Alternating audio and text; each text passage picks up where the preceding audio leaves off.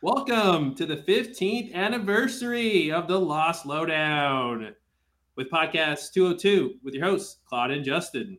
What's up, guys? All right, so we are back this time with a live podcast on Discord discussing all things Lost and Lowdown, as well as doing another commentary on episode 617, The End. And we'll also have a couple of surprises here before we jump into the commentary. But yeah, we want to thank everybody for joining us live here. This is literally the 15th anniversary. We released the first episode of Lost Lowdown May 8th, whatever 15 years ago was, 2006. There you go. And it was just kind of fortuitous that we planned it on this date. And I looked back and saw, wow, this is the exact 15-year anniversary. Yeah, it wasn't a plan, but maybe on a deeper level, it was a plan. Yeah. So I see we've got some longtime LLDers in the chat here. We've got Lynn, we've got Steven, we've got Vince, we got Tiziduze, which I've never known how to pronounce that. This is a great time. Tiziduze? Zudize? I feel like one of those letters is probably silent. Mm. One of the Z's you pronounce and one you don't, and you take a pick. Okay. This will not be an all-nighter. We're not going to go all night. This will probably be a couple hours as we get through the commentary series. But we've had that multi-hour podcast before, as you guys know. I don't think we're going to do that tonight, but I guess we'll see. We'll see how it goes. Yeah, I mean, who knows? Anything's possible. Yeah. Again, thanks for joining us, everybody. So, Justin, 15 years, man. I mean, how? Yeah. Why? When? Where? Who? What?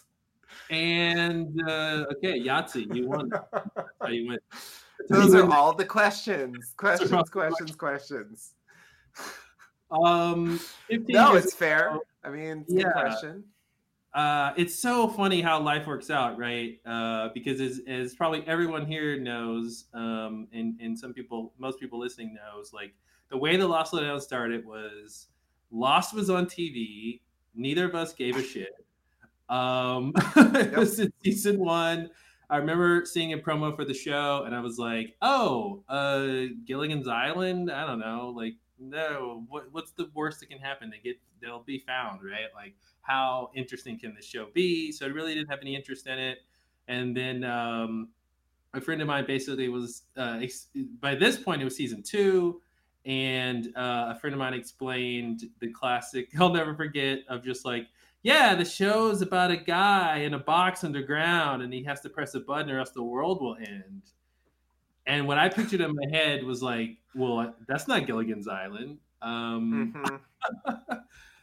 gotta go watch this thing, and watch it. I did, and hooked I got. And I was like, hey, Justin, you should watch this show, especially season 1, as we all know, it was like the best season.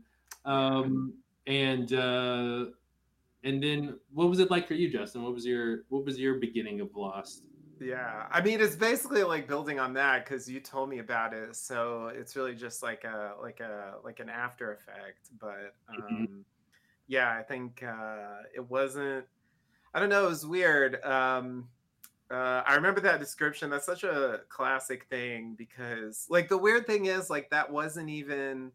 I don't know. That wasn't even like the biggest hook to me. Like, it was cool, but what actually drew me to the show was like other stuff. But that idea of like there's a man in a box, and like that's such an interesting idea. I almost wish that show was out there somewhere. It's not quite what Lost is, but it was definitely like enough of a hook. I think, the weird thing was, I was like, okay, watch this. And I think I was actually like put off a little bit by the pilot. I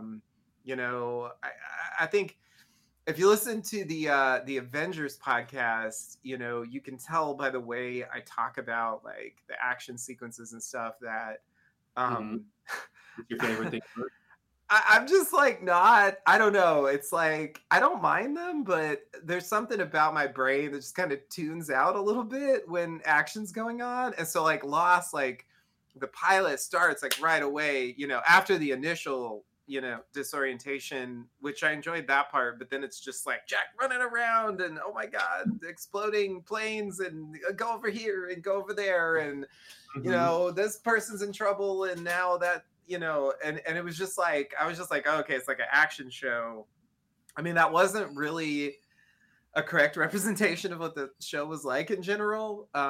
Even in season 1, I mean, they would do that stuff like in the finale episode, but for the vast majority of the show it wasn't like constant action. But anyway, when I saw that, I was like, okay, whatever.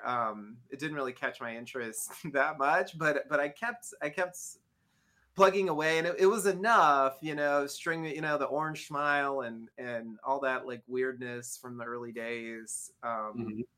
It kind of pulled me along, and I think for me, as far as like really being hooked, I think it was really Raised by Another and Ethan, and the idea that there were other people there. I could not enough Ethan.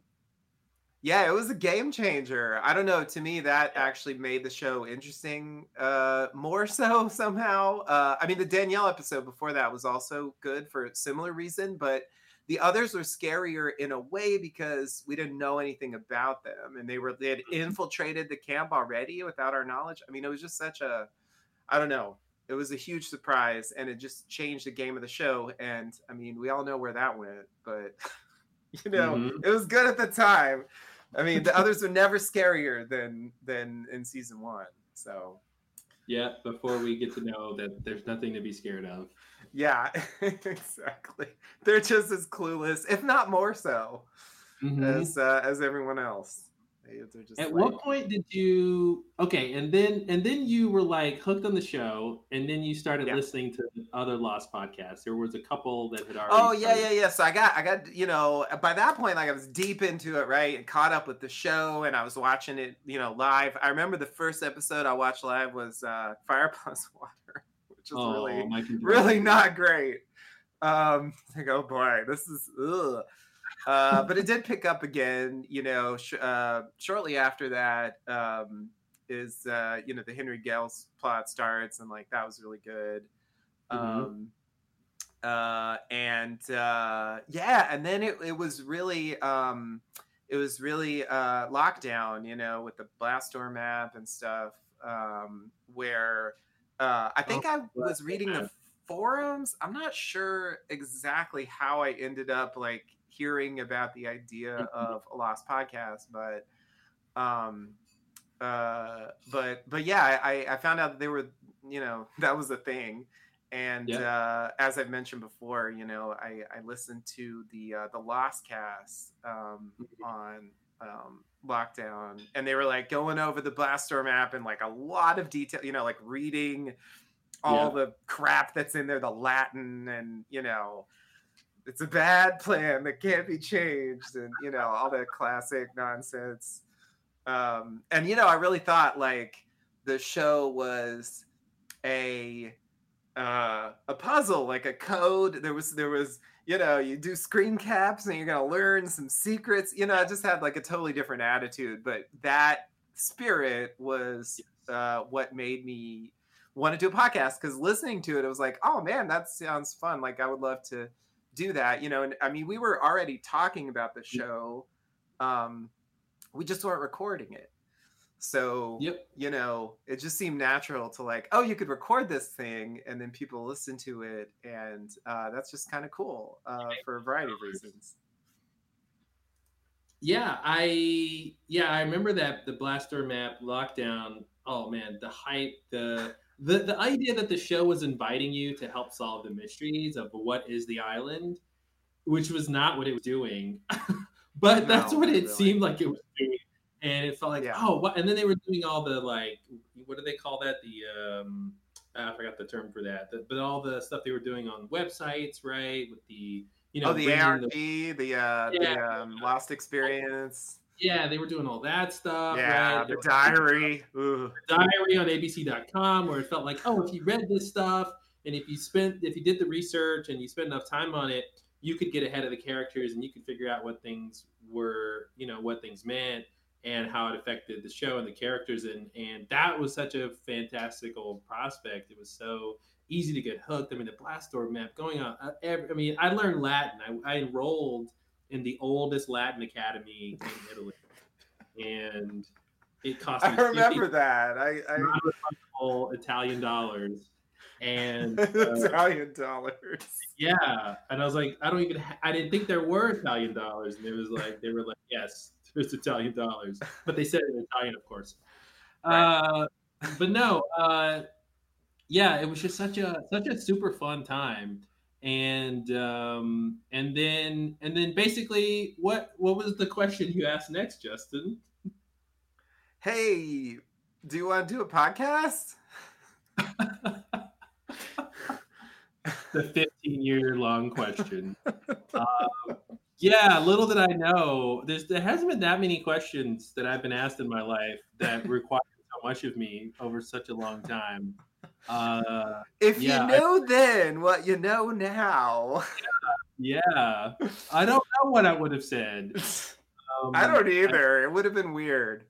Mm-hmm. It would have been weird. I think it's the kind of thing where you don't actually want to know it at the time. You don't want to know. I mean, so much of producing the podcast was such a headache, depending on the technology and services. Oh my God, there were some nightmares. Because Justin and I have basically never lived in the same city in the last 15 years. Yeah. So most recording is usually supposed to be, the people are in the same room and you can set up your mics and your. Yeah, that's how Lostcast did it. They just sat in a room. Oh, it must have been so nice. It is. We've done a couple like that, like 2 or 3, I think, where we just sat in a room. But yeah, that's very rare. Yeah.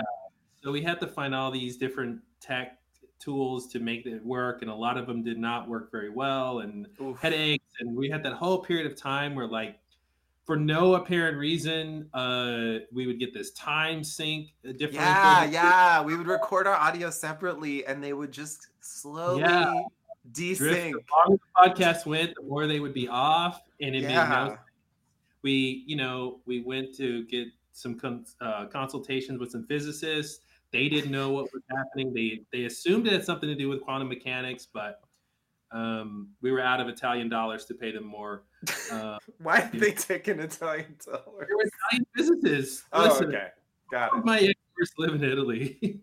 I see.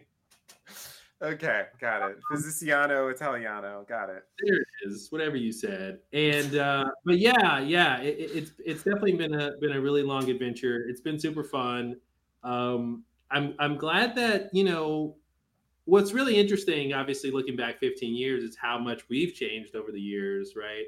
And obviously we're talking about the last episode of Lost, which is obviously a good time to look back at the characters and see how much they've grown and changed. And so yeah, it's pretty interesting, man. It's been an interesting ride. I wouldn't have predicted we'd still be going 15 years, because I just would have said, well, what will we be talking about? Like, once the show was over, like, well, what would you really have to say about it, right? Yeah, yeah. That's definitely how I felt about most shows, Yeah. They end, you move on, you let it go, as it were. Because I don't know. I've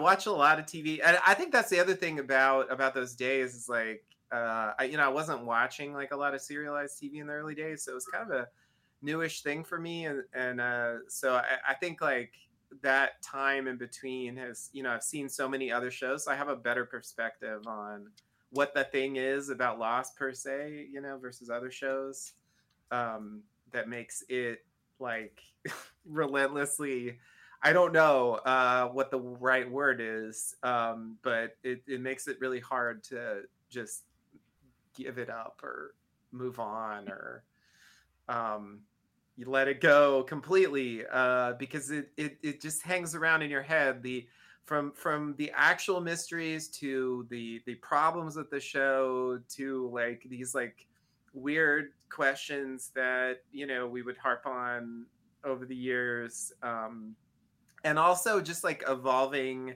understanding of like what the show was about and what the point was and what we should have been focusing on. And that changed so much, because if you talk about those early days, it's so clear that like we just were not watching the show. I mean, they wanted people to watch. They certainly put that stuff in there for people to study, but it's clear to me that they never had any intent to make the fine-grained details of the Blast Door map like really important in the show. Like it was clear in season 2 that they weren't doing that, like Locke draws like a half-ass version of it with like a question mark in the middle, and then they go find a question mark, and it's the Pearl Station, and then it blows up. I mean, like, what else? That was it. Like, they never went back to it. I think we realized that even back then, but nonetheless, I think it was still really hard, over time, because like, we spent so much time on the podcast, like decoding mysteries. I mean, you can write down. I mean, I think actually there was a list on the finale podcast, like Vince's list of mysteries, of like all these like little things that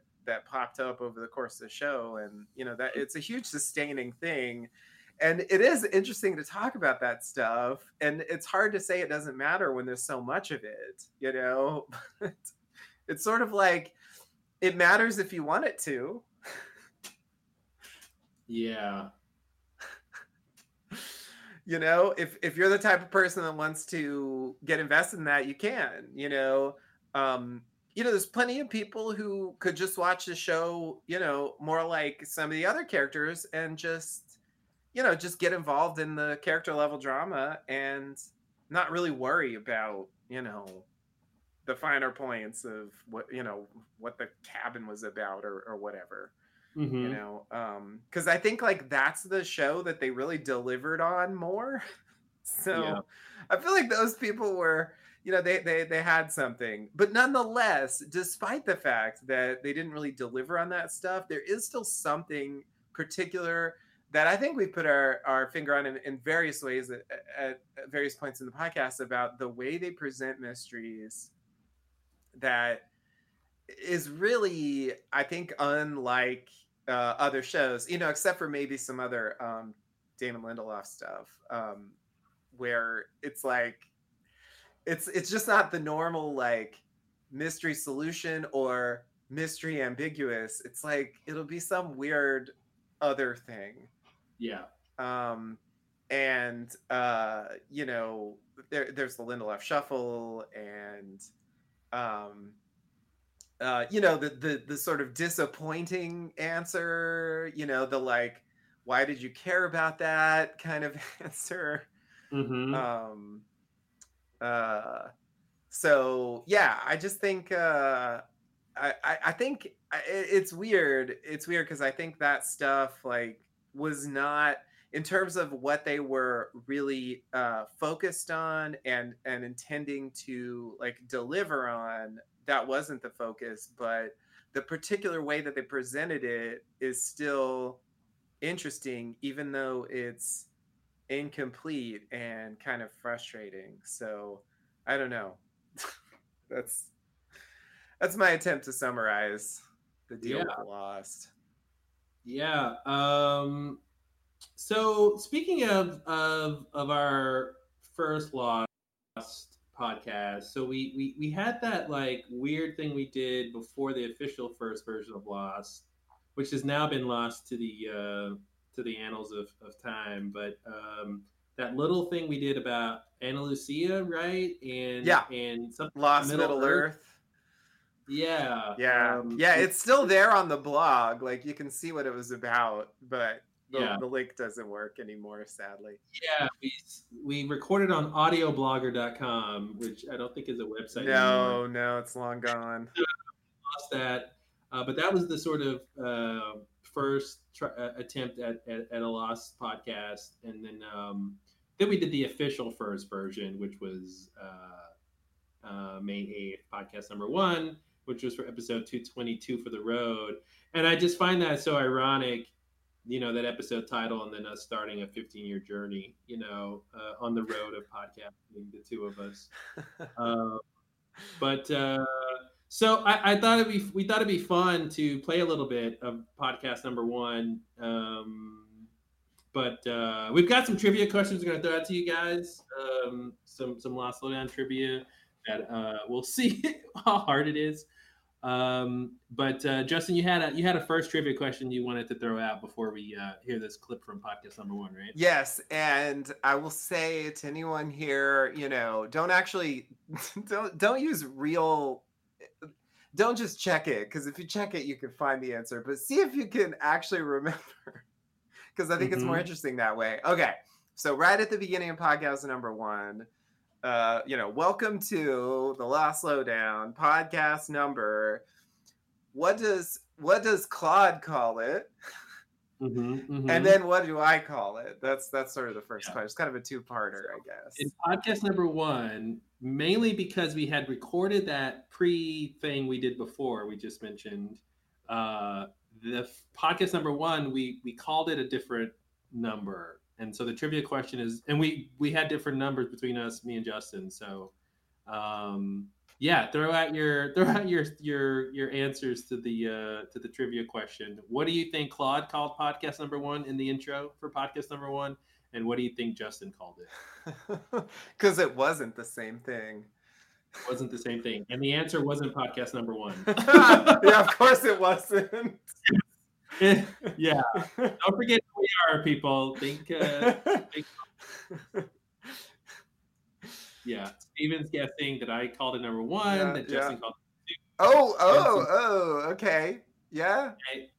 Vince is getting close. Is getting close. Actually, yeah, the answer, it's almost there. Okay, Blake is guessing Claude number 4. A number, nice. I like that. Nice. Yeah. Okay. All right. Pretty good guesses, everyone. Some sensible, some more like us. Some of them are definitely right on the right track, but I don't think anyone's gotten it dead on yet. Yeah. Okay, Justin, hit us with the clip here. -1, 0. Yeah. See, that all sounds so plausible. Totally should have episode 0. I agree. In retrospect, I kind of wish the first one had been -1 and the first one had been 0, but whatever. Like you would have thought it was episode 0 because he knows you so well. It's true. Okay, so Justin's gonna do a screen share so we can hear this podcast. So I think you guys will all need to click on the button next to his name in order to join that and to hear the audio. I think that's how it works. Yes, I believe that's correct. Cool. So there should be a little button next to Justin's name in the voice chat that says live. So if you all click that and then watch stream, you should be able to hear when he plays. We'll listen to a little bit of this intro from 15 years ago today. Yes, and this will reveal the answer. Yep. All right. Let's see. All right. Here we go. And it didn't work. Okay, let's. All right. Well, welcome to the Lost Lowdown Volume 2, or I should say Volume 1.2 or something. 2.5. 2.5? That's weird. Yeah. Episode 2.5. We have to do another 0.5 episode so we can get him back. Yeah, we can do another half-ass episode like this one. Okay. That was a joke. Sorry. So anyway, this is Claude, and who am I talking with? Justin. Okay, so we're your hosts for the. We won't use our last names. We won't, because that's called anonymity. Anyway, and that's what the internet is for. Very good episode. This episode 220, I believe it was. And but first, let's look at our little list of things we got to talk about. Let's talk about the Lost. Oh, we had a list. News in the world of Lost. This is how you know it's an old one. Number one is apparently J.J. Abrams is leaving. Couldn't tell if he was leaving the show or if this article was just referencing the fact that the season's over.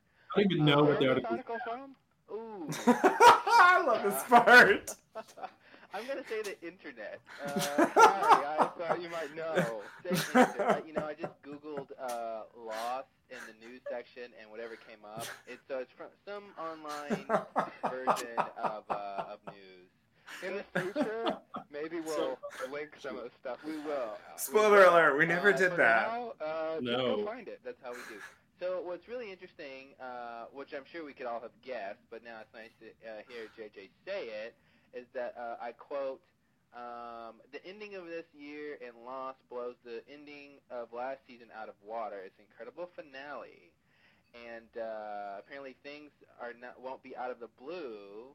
But, quote, what happens at the very end of this year, for me, is the greatest finale I've ever heard, and that it's going to apparently tie some things together that have been brewing from the beginning of the season, which, as we know, the Lost guys like to...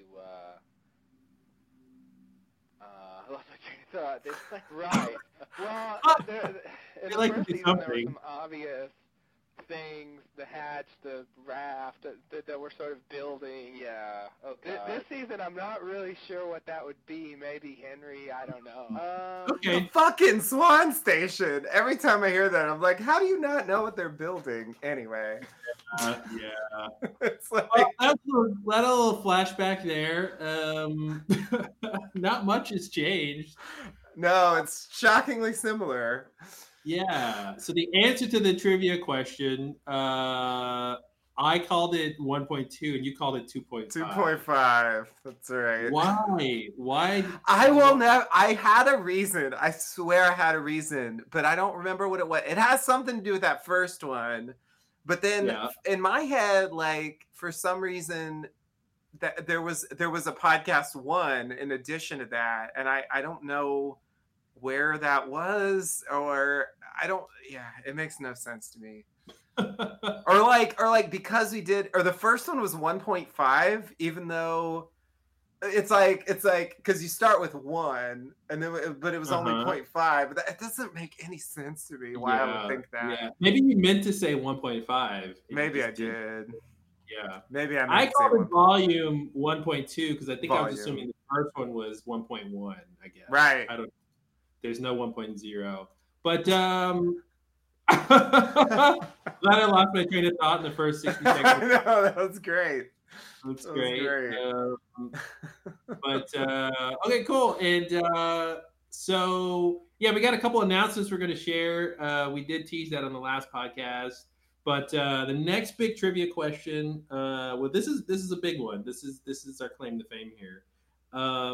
So as you guys know, we have been tallying, how many hours we've been podcasting over the years, tallying up all of the length of the podcast over the years. As everybody knows, we're the longest running Lost podcast in history. I do think we should get a Guinness record at some point. I think we've earned that. No matter what anyone else might say. Other podcasts started first, but they didn't continue throughout the last 15 years. Exactly. If you do one podcast every 5 years, I don't think that's continuing anyway. Yeah. Okay, so the next big trivia question is, Not to throw any shade. what is the total number of hours recorded for the Lost Lowdown? Yeah, closest. Okay, Sure. Price is Right rules. Closest without going over. Yeah. Closest without going So over. you can give hours and minutes, minutes, and seconds if you feel that bold. Mhm. The answer is going to be hours, minutes, and seconds. So Okay. just be sure you factor that into your calculations. Yeah. I think we have announced this before, but it's been a while, so it's Mhm. we've added to it. It's okay. Mm-hmm. All right, no comment. But that's a So healthy we've got. estimate. So let's see, and this would be through the last podcast, right? Yeah, through the 201 that we posted before. Okay. So we've done 201 podcasts. So keep that in mind. We've done 201 podcasts throughout the first part of the Lost Lowdown. When we were covering the episodes they aired. Our average episode was about 5 to 6 hours, something like that. 4 to 6 hours, something like that. Of course, we did those super long ones for the finales, and then in the commentary series, I think our average was probably more like 2 hours, maybe something like that. 2 to 3, or Yeah, we had some short ones and some longer ones. Yeah, exactly. So 201 podcasts, 4 to 6 hours in the first part, 2 to 3 hours in the second part. So we've got Steven guessing 2,000 hours in 12 seconds. Let's see. Let me do some quick math here. 2,000 hours is 83 days. That's a lot of days. It's a lot of days. Let's see.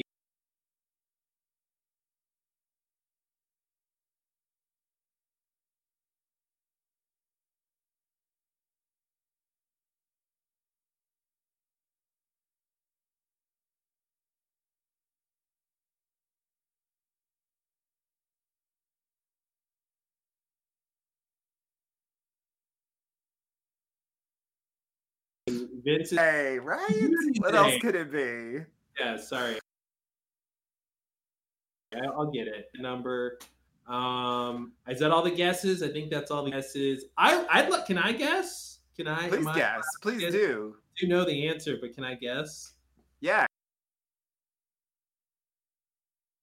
Guess away. I'm gonna guess 1 million hours. Oh my God. Like.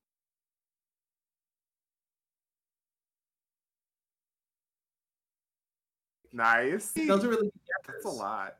Those are really good guesses. Some of you are closer than others.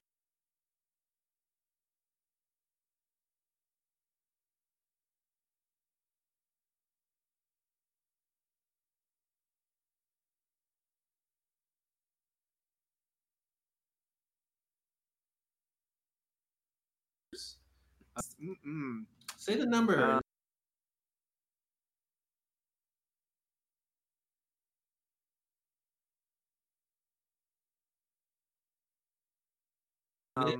There's 20 minutes and 15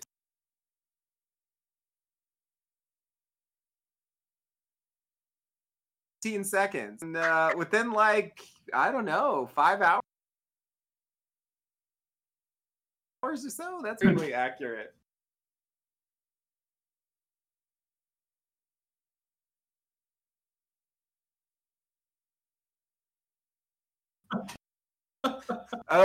Yes, that is how this all started. Yep. Is that podcast matrix of data?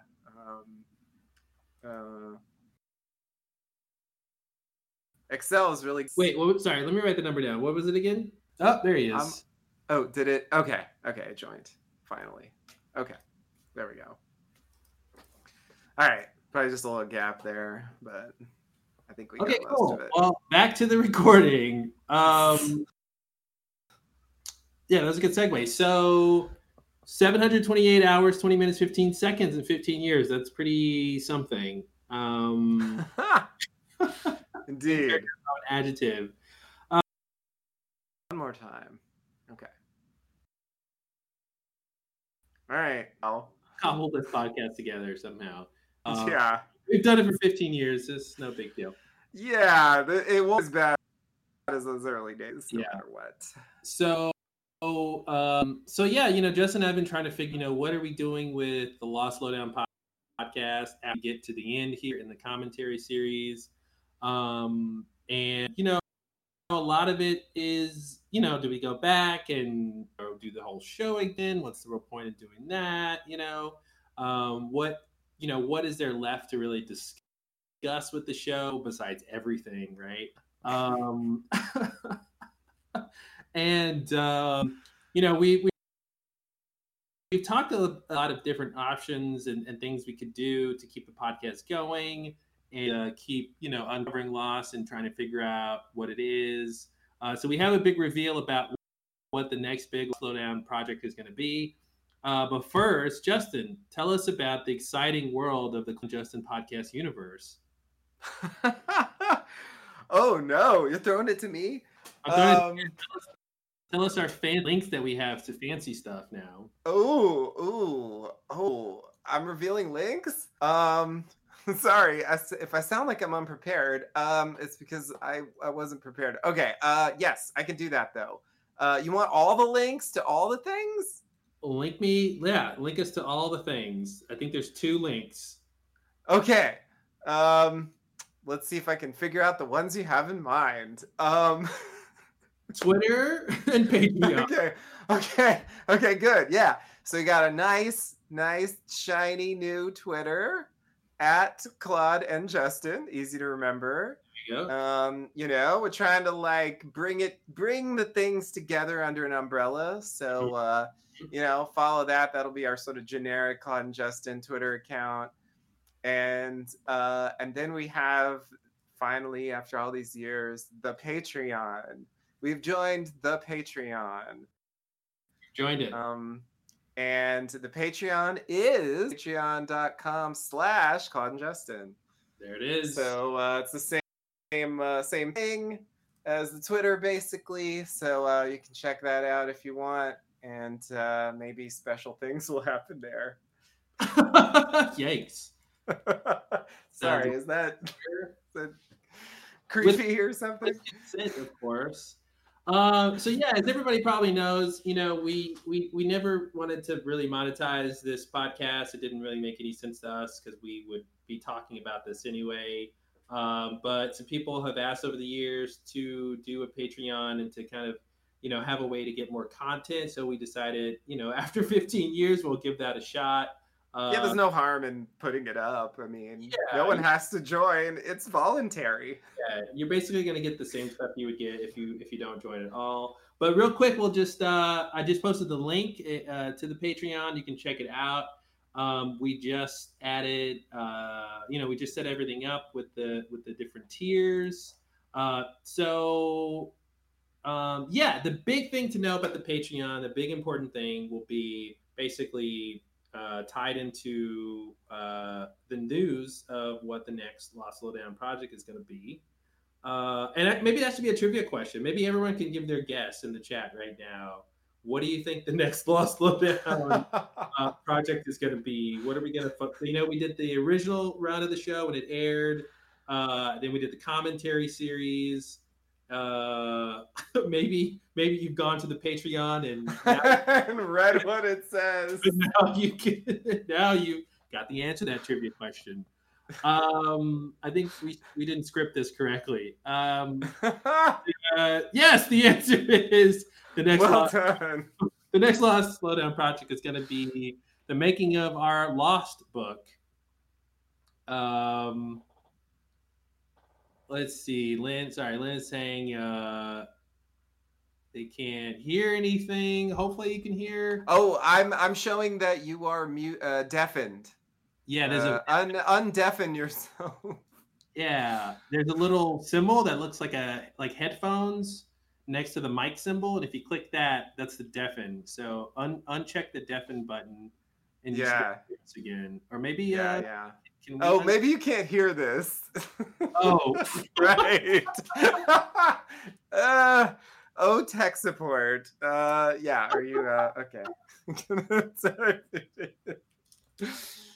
There we go. That should help. Okay, hopefully let's see. Hopefully that will fix the problem. There we go. Hopefully you can hear us now. Yay! All right. Looks nice. It was probably an accidental click or something. Yeah. So we're writing our Lost book. We've mentioned it on the podcast in jest a few times, sometimes seriously probably as well. But the idea that we should kind of write down and compile some of the big ideas. Collate, comprise, and compendiate. A compendium. That's what it should be called. But yeah, basically all of the stuff we've done in the last 15 years, whatever nonsense we've learned about the show, figure out It's how got to be something, right? got to be something. We're desperate for it to be something. Because we're like Locke. We're Locke. We're like, we're so Locke. This has to mean something, right? Exactly. We're supposed to do this, damn it. Yeah. Our final podcast will end with us both saying, "I don't understand."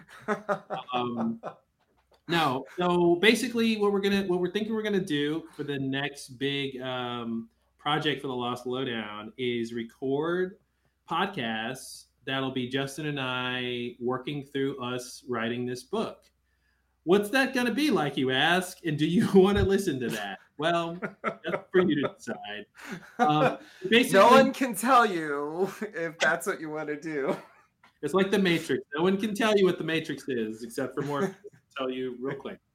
Exactly.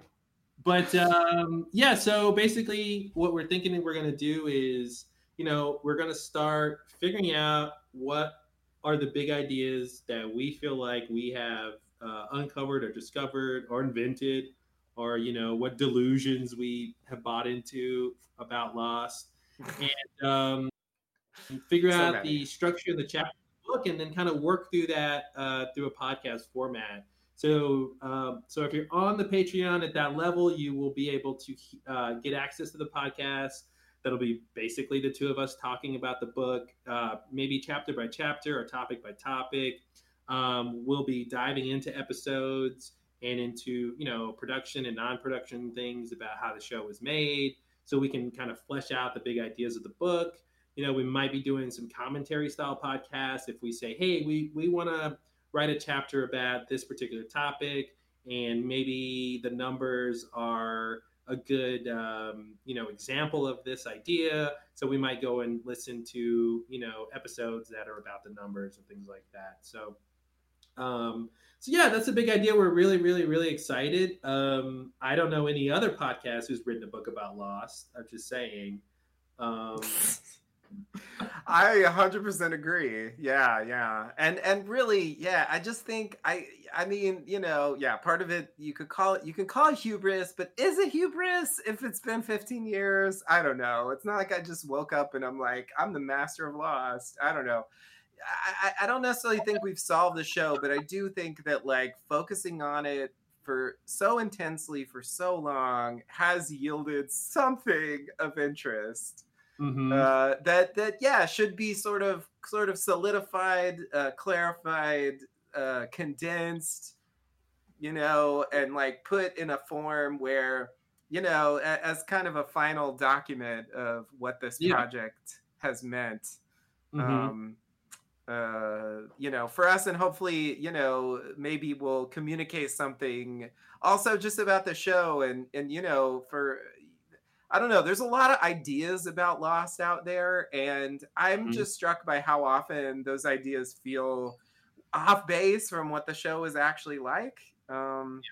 So yeah, it'll be, I don't know, I think it'll be interesting. If you read the Lost Encyclopedia or something, it will be nothing like that. You mean it'll be interesting and helpful? Yeah, let's say. Yeah, and I think one of the big things I already know is that we will be depending on all of you out there who are super Lost fans and LLD fans to help us remember what the hell we said about this show. Mm-hmm. And stuff that you guys think is really interesting and unique, and what you believe the show is really about, and the important things to hone in on. So it'll be a journey that we'll all be on together, kind of writing this book. And I think this is a really, really just perfect time to start it. And yeah, I'm really excited. I think it'll be really interesting. I don't think it's going to take us, the commentary series. I think 11 years. 11 years or 10 years? I mean, yeah, I guess it's basically 10 years because we kind of had a rest period after the end of the show. So it took us 10 years to do the commentary series. It's not going to take us 10 years to do the book. It's definitely, it better not. It can't. We won't let it. Please, everyone out there, don't let us take that long. Yes, we will be recording this. Welcome, Kilgurin. We will be recording this We are recording this podcast, and we will be posting it. Yeah, so I know everyone's got different things going on, so if you can't stay the whole time, that's cool. But we will be posting this later as episode 202.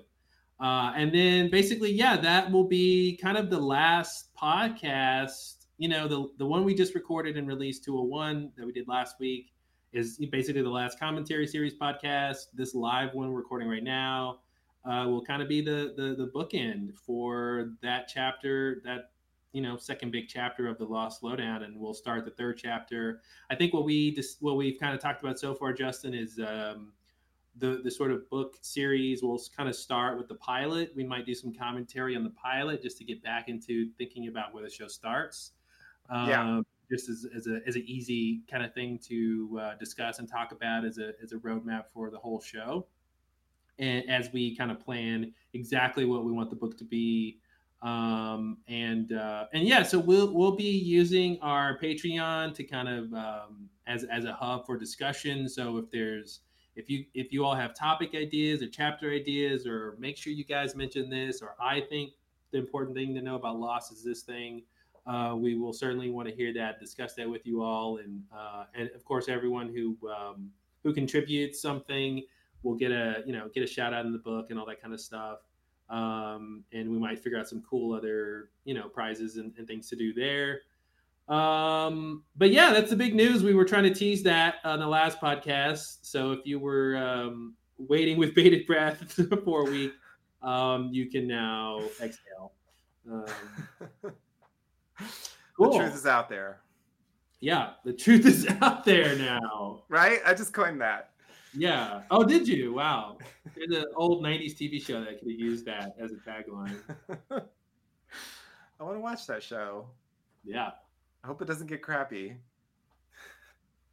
Well, before we get into we do have some more trivia, right? We're going to do some more trivia. Oh, I do have. Yeah, I think you have a couple, and I have one more. I have one more trivia question. Yeah. Okay, so let me ask this the right way. So, I don't. For those of you who've listened to the early days of the podcast, it was a running thing that that Claude would do a segue. Like I would start talking about some random crap, and Claude would try to bring us back into, either transitioning to another part of the episode or back to Lost or whatever. And like the classic move was like, I would say like something, and then you would say, what's not a something is, and then you would transition to the next part. So with that in mind, the question is, what is the second segue of that type that Claude uses in podcast number 1? What's not a blank is? That's the question. That's a hard question. I think that's a hard question. It's not a hard question. That's a great one. Yeah, that's a good one. I wish it had been that. Actually, that's another good trivia question that I don't know the answer to. Is like, when was the first business card reference? Mm-hmm. I don't actually know the answer. I'm sure that was within the first few, but I'm not sure if it's in podcast 1. It might not be. I don't think it was, from what I remember. Yeah, it might be in 2. What is a podcast about Lost is? Wow.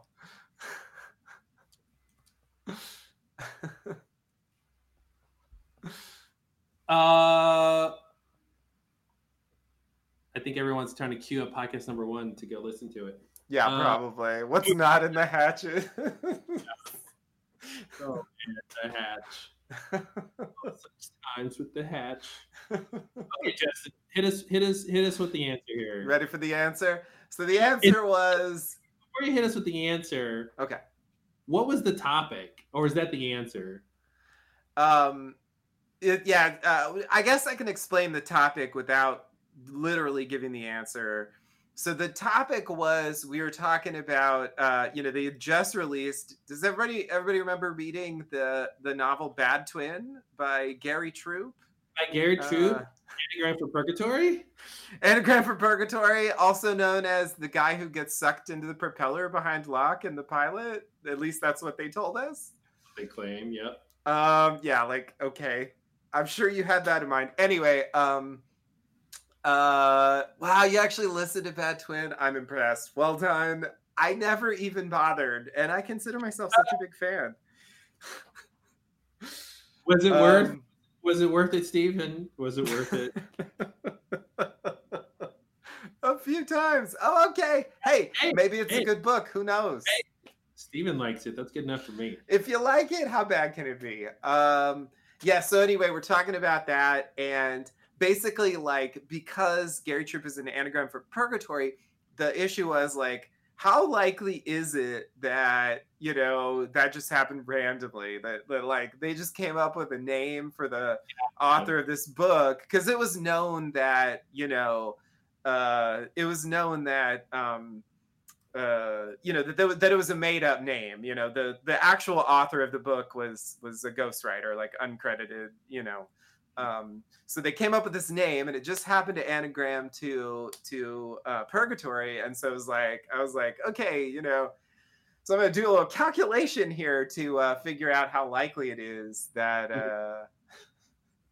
that just happened randomly. And then I gave a number, probability. I think the number I gave was actually too large, but yeah, so I called. Is it time to give it up? I think it's time. Okay. So basically, sorry, what did you say? Sorry, the answer to the trivia question is... the answer to the trivia question is, what's not a lower bound is... everyone was thinking that, right? Because I'm like, okay, it's like 0.05%, but actually, you know, because of English rules of letter order and stuff, it's not actually random, and so that was just a lower bound. So you were trying to say, what was the lower bound of the probability that Gary Troop would randomly be or that an anagram for Purgatory would randomly be Gary Troop? Yeah, exactly. Gotcha. Exactly. Yeah. And it was like 0.05%, but yeah, it was actually too high because I miscalculated, which I corrected, and that was one of your trivia questions, I think. If I remember right. Okay, cool. So yeah, I've got a couple of trivia questions to throw out there before we get to the next part of this podcast. See if you guys remember this. These will be pretty much throwback questions. So we did do a trivia contest back in 2006. So here's the first question. I remember this one. Who thought there were two groups of others, Claude or Justin? I remember this. So I do know the answer to this one. Yep. Oh, wait. Spoiler alert. Sorry, I'm not supposed to do that.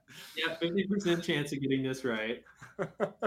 Yeah, this or that, you know, that always helps. Yeah, it looks like most people, are getting it right. right. Well done, everyone.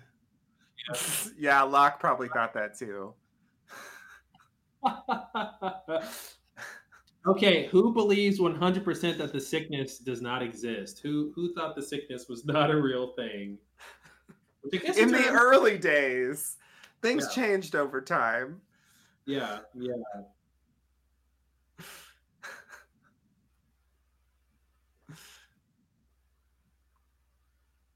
All right, we're getting a lot of Justins here.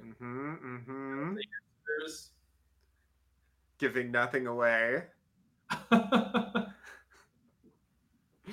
Stoneface. Yeah. Oh, Kelvin. Actually, Kelvin is a good answer. He certainly acted like he didn't believe it. Yeah, we could never get Kelvin on the podcast. Oh man, I wish we could get Kelvin. He's a fictional character. That's why we couldn't get him on here. Okay. Here's an interesting one. This is just a lost question. Where do we first see the numbers? Where do we first see the numbers? We didn't give the answer. Good question. to who believes sickness does not exist was Justin. Justin was convinced. It was indeed me. I believed that, strangely. I think I was right at the time, but then I changed my mind. I don't know. Anyway. I don't know the answer to where we first saw the numbers. So look at that. This is a hard one. I'm trying to guess here. I feel like it was on Russo's map. That would be my guess. Okay. Yeah, in the show, where do we first see the numbers? Yeah, in the show. Saw? All right. Define your terms, please. Mm-hmm. Yeah, this was, I don't know if I would have gotten this one correct, but let's see if there's any more answers coming through here, any more guesses coming through. The lottery car, that's a good guess. Lottery ticket, that's a good guess. Part of the translation from Shannon. Okay. Steven doesn't believe in numbers exist. Wow. That's well, maybe true. Numbers don't exist at all. I mean, that's a fair point. Yikes. See, that'll be a chapter in the book. Do numbers exist?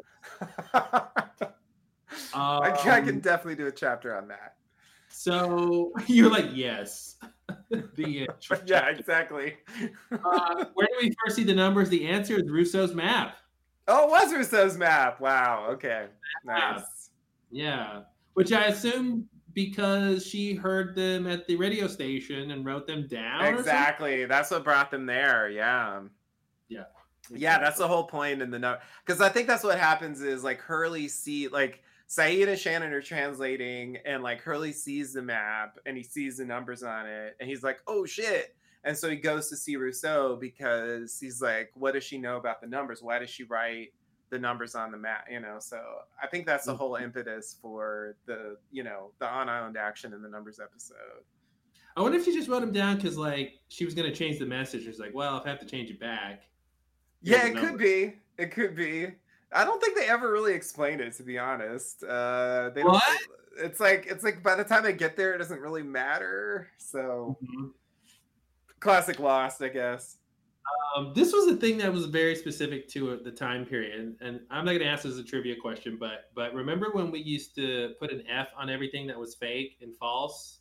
Oh, so yeah. Henry Gale was fairy. Right. And then the hatch was a fatch. Remember the fake and the famp. And the famp. Yeah. Oh, that time period when the others made that fake hatch door was so weird. They were all about the fake stuff in the season 2 days. Yeah. Well, they were like a theater troupe or something. They were just like putting on performances. They don't even know why they were doing that. Yeah, later on they kind of forgot that was a thing. They just like wore normal clothes and made camps that were real. Yeah, it's weird. I'll never get over that. Okay, so before we move on into the actual commentary of the end, Justin and I wanted to give all of you a chance out there since we're on a live podcast here. If you guys want to come on and share any thoughts about Lost or the Lost Lowdown or anything like that, we can you can let us know in the chat if you want to talk a little bit, say hello, share any memories, whatever you want to say. Let us know and we can unmute you and you can join the podcast here with your voice. So if anybody's interested in that, just let us know. Until then, I will throw out another trivia question. Which is who goes on the expedition to find Henry Gale's balloon? Oh, okay. Sayid, obviously. Am I supposed to answer? Well, not really. Okay, sorry. But Justin gave me a hint, Sayid. Yeah, so it had to be Sayid because he's the one who comes back with the and I found this and I dug up the grave, and so yeah.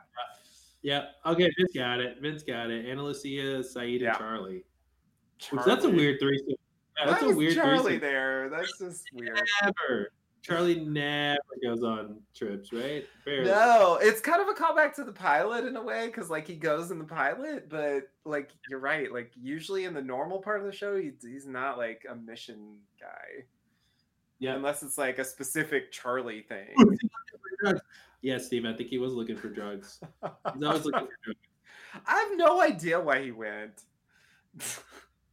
It makes no sense to me. Another chapter in the book. Why did Charlie go to Henry Gale's balloon? That was another thing too. The whole Henry Gale thing, the whole like pretending to be another person. Wow. The show was just crazy back. It was such a long con, and you know the great thing about the show is they never quite tell us what the point of it was. Mm-hmm. Yeah, so, it's like I don't know. They overreacted. Yeah, pretty much.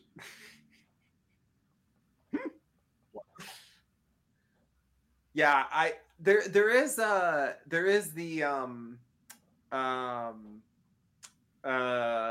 in Expose, there's a little bit where Paulo goes down in the Pearl Station and he sees Ben and Juliet, and they're looking in the Swan Station and they're talking about, you know, Ben getting Jack to do the surgery, and and I think Juliet says like, you know, how are you gonna get him to do it or something, and Ben says Michael, of course.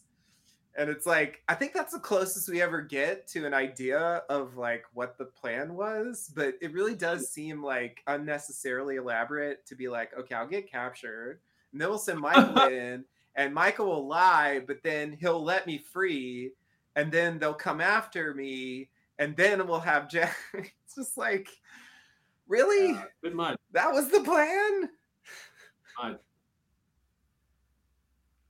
And wait, was this all to get Jack to do his back surgery? Yeah, so I think so that's my inference from that scene in Expose, that actually the point of Henry Gale's plan was to get Jack to do the surgery. Gotcha. That was the end game. Wow. Yeah, it's kind of ridiculous. All right. Well, Justin, you want to get into the episode? Yeah, we can do that. Okay, Craig is back. We're about to do the commentary series. Justin just depressed us with news about Bo, and but I was going to say, you know what's not depressing is the final episode of Lost. Oh wait, it kind of is. Oh geez, it is though. It kind of is.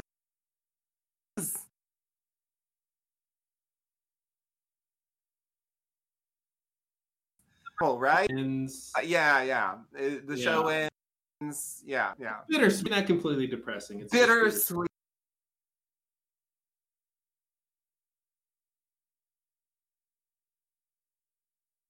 Yes. And share. Okay, and everybody let us know if you have any problem with the audio or video as we get going here, but it should be all right. And okay, here we go for the end. You ready? I'm ready. Let's do it. Okay. Previously on Lost. Ooh. We're going to reference that again.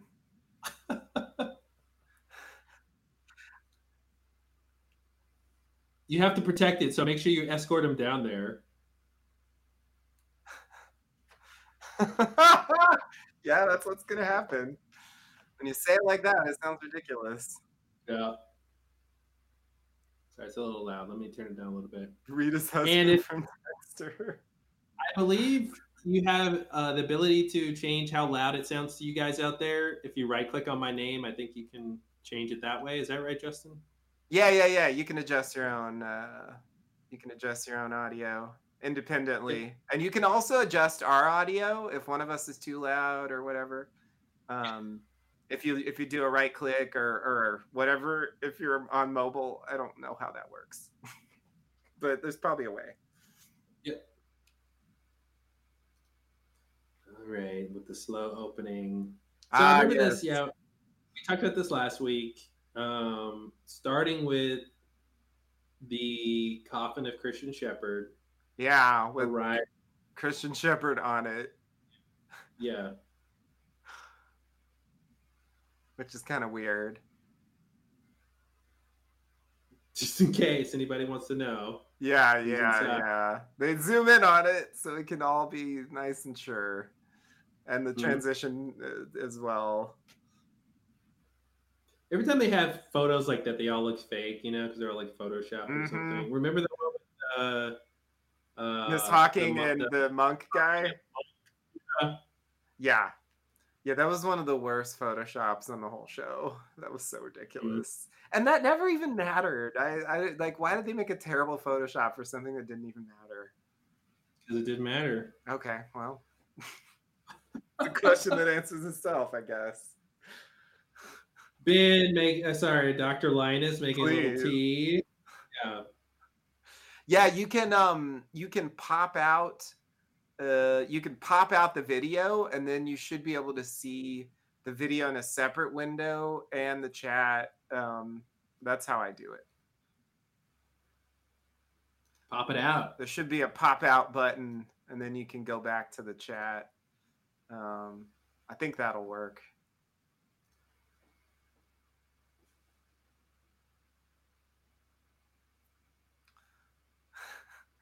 That's where I done punched a hole. Yeah, they didn't change that mirror yet.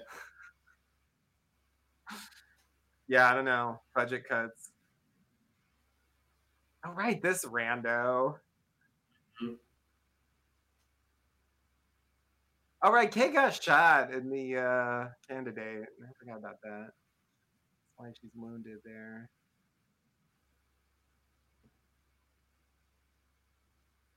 I think it's also I do find it a bit disconcerting that I don't know if that's the right word. I don't even know what disconcerting means. Anyway, that this is the church where the lamppost is. Yeah, right? Is that for real or is that just a production thing? Well, it was a church in LA in the show. Yeah, that's right. Obviously they knew what they were doing when they chose it, but yeah. But you could call it a production thing if you want, I guess. But yeah, I don't know. It just strikes me as weird that they use the same set for that. But it is like a church that they had used before, so yeah, I don't know. The lamppost was the place where you could find the island, and in the flash sideways, the island doesn't exist. Mm-hmm. So here's the place where they find the next where they're going to go or whatever. Maybe that's the idea. Yeah, I guess so. I guess that sort of makes sense in a weird way. But it's just like it was Miss Hawking who was there. Like they didn't gather there. I don't know. It didn't really hold significance for them per se. So why isn't there a body in the coffin? We talked about that. Is there a body in the coffin? That was my question. I guess it shouldn't be, right? Because it would be Christian Shepherd's body, and he's not dead here. He's not dead in this world, right? Right, but did he teleport out, or it's like, what is even possible in this world? What does it mean? Yeah, he's never in it in this world. Because if you think back to the rest of the season, there's like Kimi and like all those people, like they die. They got shot. And they were like dead in the Flash. So it's like, it seems like it is possible to die in the Flash. I don't know what that means, but it seems like it's possible. So, did Christian Shepherd actually die in the Flash? Was they just told Jack that he died? But then it's like, he could have, I don't know. But then if the Flash didn't even start until he's on the plane, then like all that stuff is just implanted memories. So it's sort of meaningless to even ask if it happened. Anyway, I have no idea what. Let's ask our listeners. Do you guys think Christian's in that coffin and he just teleports out later for the last scene, or is he never really there? Is this even really Christian Shepherd that we see in this episode? Is Christian a Christian? That's a personal question. Is he a shepherd? He's definitely a shepherd. He shepherds them in some way, I guess.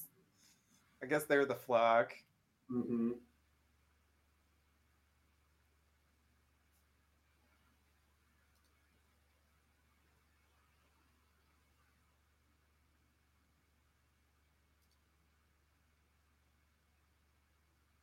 Hmm. Yeah, of course. No one ever feels anything different. He's not like, look, I can shoot lightning out of my hands, or like, I feel intrinsically that I'm gonna live forever now. Like, there's like no, I can touch people and draw them to the island. Like, there's no, I don't know. It's like being Jacob, just kind of like, the air goes out of the whoopee cushion or something.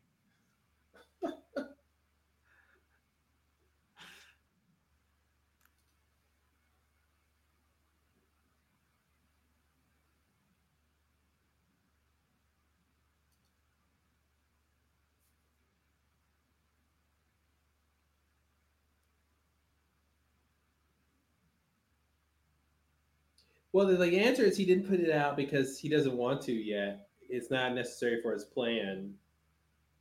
And then it's like he doesn't know where it is. Yeah, Sawyer talks about it like that was his plan all along. I think that's a weird turn that they do that is kind of a problem, because I feel like they want that to have been his plan all along, but it clearly wasn't. Yeah, it's like, well, Desmond's been on the island a long time. I mean, he was off for a while, but like when he was on there, why didn't he use him then, right? Yeah, he was there for years, literally years. Mm-hmm. And I don't even know if Desmond ever encountered the smoke monster, period. I don't think it's confirmed that he did, if I'm remembering correctly. Wait, say that again? I don't think that Desmond ever encountered the smoke monster. I think that's correct. Like, he meets Locke, quote unquote Locke in season 6, but so it's like the smoke monster took no interest, which kind of makes no sense in retrospect. Yeah, because like he could have gone through with this plan, like, before. I don't know. I mean, I guess he couldn't have found the place, but then it's weird that he needs like the leader to lead him to the place. But yeah, I don't know. Yeah. The more you think about the plan, the more it just doesn't make sense. Yeah, he could have, tried to convince Desmond not to press the button, or something like that. Mm-hmm. So that the spawn station. Yeah, it seemed like he was doing that with Echo. Well, I guess the opposite, like convincing him to press it, but. So like at that point, he sends Echo the dream. He leads them to the question mark. Mm-hmm. It seemed like he took an interest in the Swan Station, but not Desmond. He just kind of left him alone and never really bothered him until later when he, for whatever reason, realized. I guess the reason is because Widmore told him. Like, I guess the idea is he just didn't even know. Oh, can't you read? That's a classic line. Mm-hmm. I've heard "Can't you read" like a lot of times.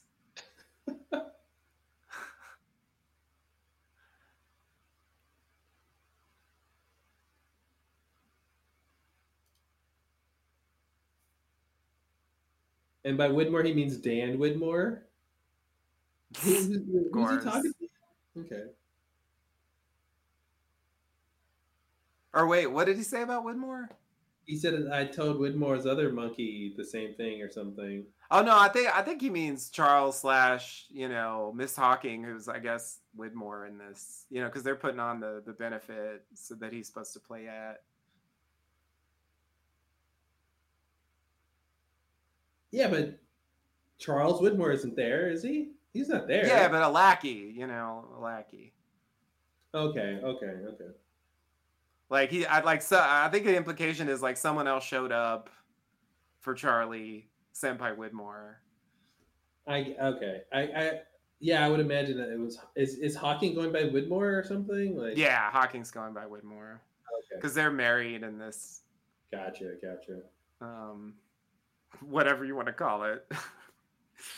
I want to say timeline, but that's not the word for a place where there is no now.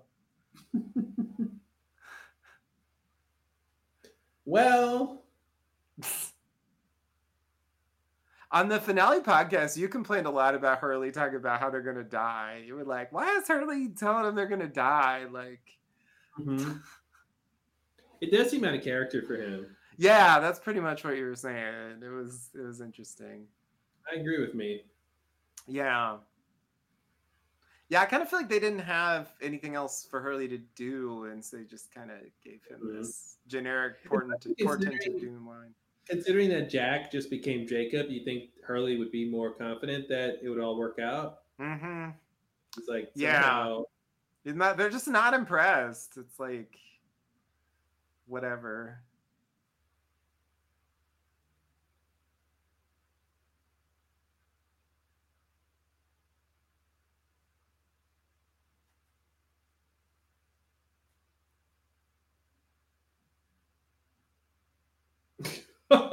I haven't been down with anything since.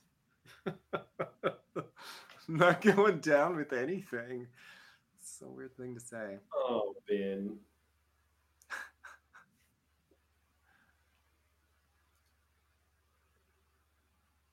Yeah, this is weird. Like, he's a smoke monster. He could just, like... Mm-hmm. He doesn't need to... Why would he be figurative about that? I actually feel like this is almost a great callback to when Locke is like, "Is this the magic box?" And Ben's like, "The box is a metaphor." Yeah. I feel like that's almost what they want to do. It doesn't quite sync up, but it's sort of like putting Ben on the other side of that. Mm-hmm. Like, I thought it was a metaphor, but it wasn't. Uh-oh. So I think there was a dog here. Wow. Oh, I see. They follow the dog tracks to... I never really put that together. Okay. They follow the dog tracks here. So Vincent... Look at Vincent screwing things up once again.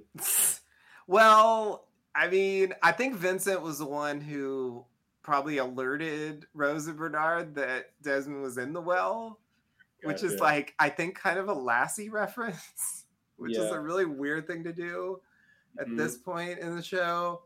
It reminds me of when Twin Peaks did like the Marlon Brando stuff. Like, it's like, why is that? Why are you spending time on that? So anyway, just to say, like, Desmond wouldn't have been rescued, I think, without Vincent. So, you know, he gets points for that and loses points for leading the Men in Black there.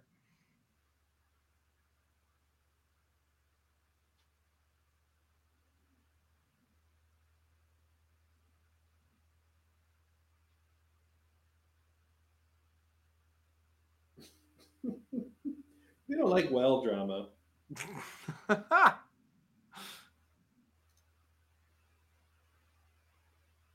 Here comes the drama.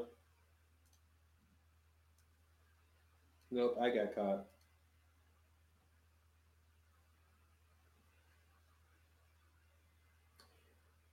Yeah, they don't know who this guy is, right? Yeah, this continues to bother me. I think I said this in the other one, but it bothers me so much. I'll happily say it twice. It really, you know, and this is where like the Flash Sideways stuff, like the fact that they don't talk about things, like starts to bother me, because I feel like they go to their graves thinking like, this was Locke here. This is what Locke did. He showed up and threatened to kill them if they didn't give him Desmond. Like, then they're just like hanging out in the church with him. Like, it's all cool now. Like, it matters why? After you're dead.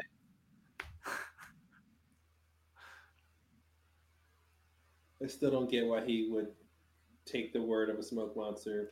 You know, I have a faint memory of this thing I remember in season 6, this thing of like, the smoke monster is like obligated to obey his word. I don't know why I ever thought that or where that came from, but I do remember like having that idea back then. So anyway, I remember thinking that was some weird version of that, but like having watch episode. I don't really see any basis for it, so I don't know. I don't know. It's just like basically like he can't give him anything else. So it's just like, I'll get your word, I guess.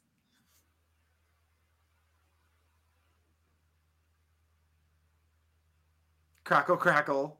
Yeah, yikes. Yeah, this is like Ben's redemption, quasi-redemption, I guess, after sort of turning evil in the previous episode. Mm-hmm. And he's outpert. Outpert? Oh, no.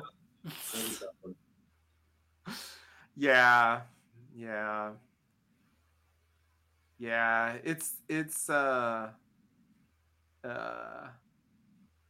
It's really sad when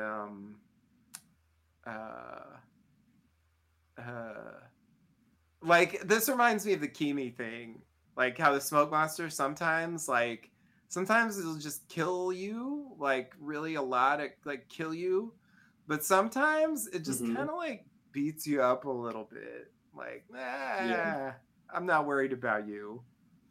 It's like, why even bother to push him out of the way? Like it was totally ineffectual. Like he could have just done nothing and the result would have been the same. It's almost like there's writers who are planning what these characters are going to do, and when they don't need them to do anything, they get knocked out for a little bit.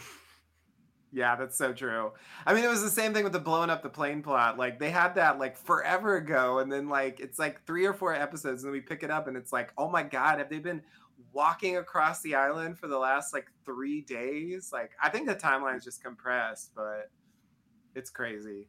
Yeah, we will never see the smoke monster in the finale episode. So yeah. The final Smokey appearance was in the second to last episode when he knocks Richard out, which is pretty weird. I did think he would turn into Smokey one more time, but it doesn't happen. He just stays his lock. He doesn't have to at this point either. He just chooses to for whatever reason. If you believe there's a reason.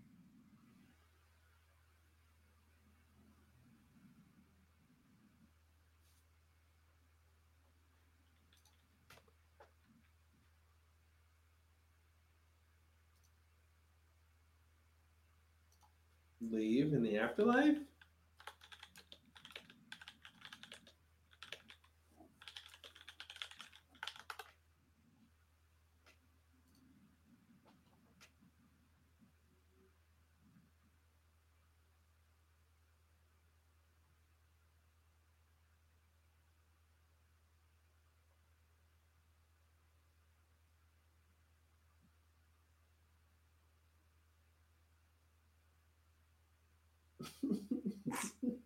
That's the solution.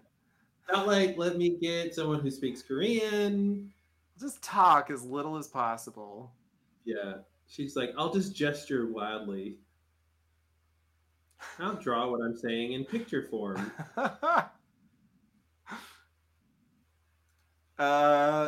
Let's see. So I mean, there's the obvious reason why Juliet's here, so she can meet Sawyer, but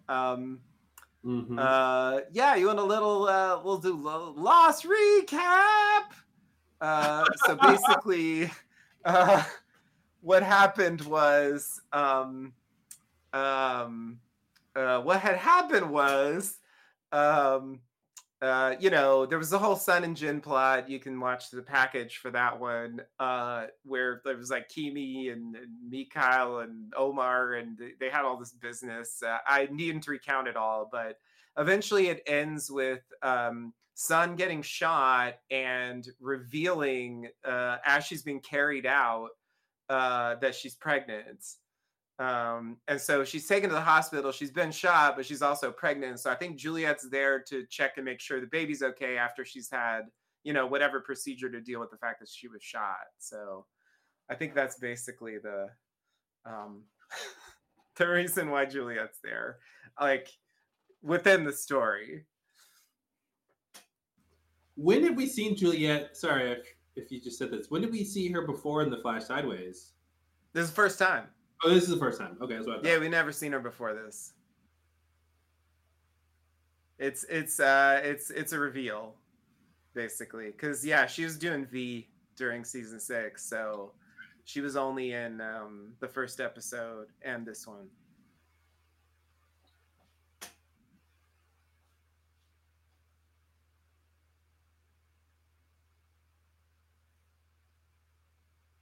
We already know, because we already know everything, because they're all dead.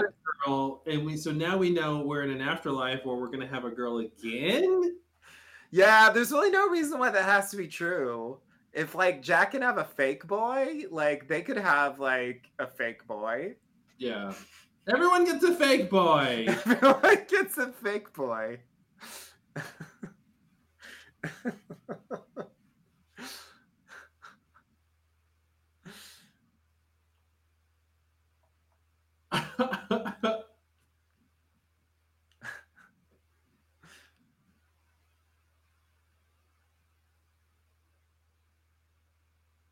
Was that really Jack's idea? Okay, whatever. Oh, because of Desmond? Did he even think it was Desmond? All right, whatever. I don't remember what they said at the beginning. Yeah, he said Jack said Locke wants to join the island, and then Sawyer said he needs Desmond to do that. Okay. Oh, so Jack just like realized what he was gonna do, even though he hadn't wanted to do that until very recently. Yeah, because Jacob did say that Man in Black is looking for the cave. Oh, he said he was gonna try to put it out. Yeah, you're right. It's like Jacob knew that he would turn to that, even though he really wasn't planning to until very recently. That's the burning question I have: is why wasn't that his plan the whole time? Everybody else thinks that's his plan except for him. Like, how is that? Doesn't make any sense. It's like eventually he circles around to it, so it's like it makes it seem like they were right. It's almost like they wanted him to be a sympathetic villain this whole time, so they wanted his goal to be to go home, which is something you can sympathize with, not like I want to destroy the world or the island. But then logistically and plot-wise, it makes sense for him to want to destroy the island, so they just had to introduce that at the very end. Yeah. But Jacob could have said he just wants to go home, and he'll find out that the only way to do that is to put out the light or something, right? Like, there's ways to have done it, but yeah. I think I think it's it's one of those problems. Like, I want to talk about that line Jack said as well. Oh, what did he say? If I can fix you, Mr. Locke, that's all the peace I'll need. Oh, yeah. Huh? Yeah, so I do feel like with Jack and Locke, like they make some effort, even though it's all like kind of conveyed through metaphor. They don't really have a direct, like, full knowledge confrontation. Like all that surgery stuff, and it does feel like they're making some effort to like reconcile, the fact that like Locke and Jack, like, when Locke died, like, the last time he saw Jack, he was like, "You're just a crazy old man, and there's nothing special about you, and get out of my face." Yeah. And so it's like, to me, the afterlife is kind of awkward. It's not as bad as Rose and Bernard, but I feel like the reason they have this plot, aside from more obvious reasons, is like it's sort of this metaphorical repairing of their, like real life conflict. Mm-hmm. But why? But why though? In terms of, I'm glad you're at that 5-minute soliloquy, so I could just say, "But why?" But why? And I guess by that I mean, with everything else that's going on for Jack and the Flash Sideways, and everything else that he needs to get over in terms of his past life, why would he say that about Locke? Like, is that even true for him here, or is that just a thing he's saying? And since he's still not awake and not the real, fully realized Jack, that he's sort of wrong about that sentiment or something. I guess like what I would want to say to justify it would be that like that's there's David, he reconciles with David, like we see him do that, and then he needs to fix Locke, and those are the two things he needs to do before he's ready to move on. Like, I don't know if he really knows. Well, he definitely doesn't literally know that, but that's sort of the underlying idea. I got you. Okay, no, that makes sense. That makes sense. Oh, the thing I was gonna say about Locke is, I feel like it's kind of like the season 5 stuff, where like when you have a plot that's like built around deception, it ends up, and you know, Henry Gale falls in this category too. Like when you think it back, it ends up kind of falling apart because a lot of it is contrivance to maintain the deception. So like Locke spent most of the season saying like, I just want to go home, just come with me.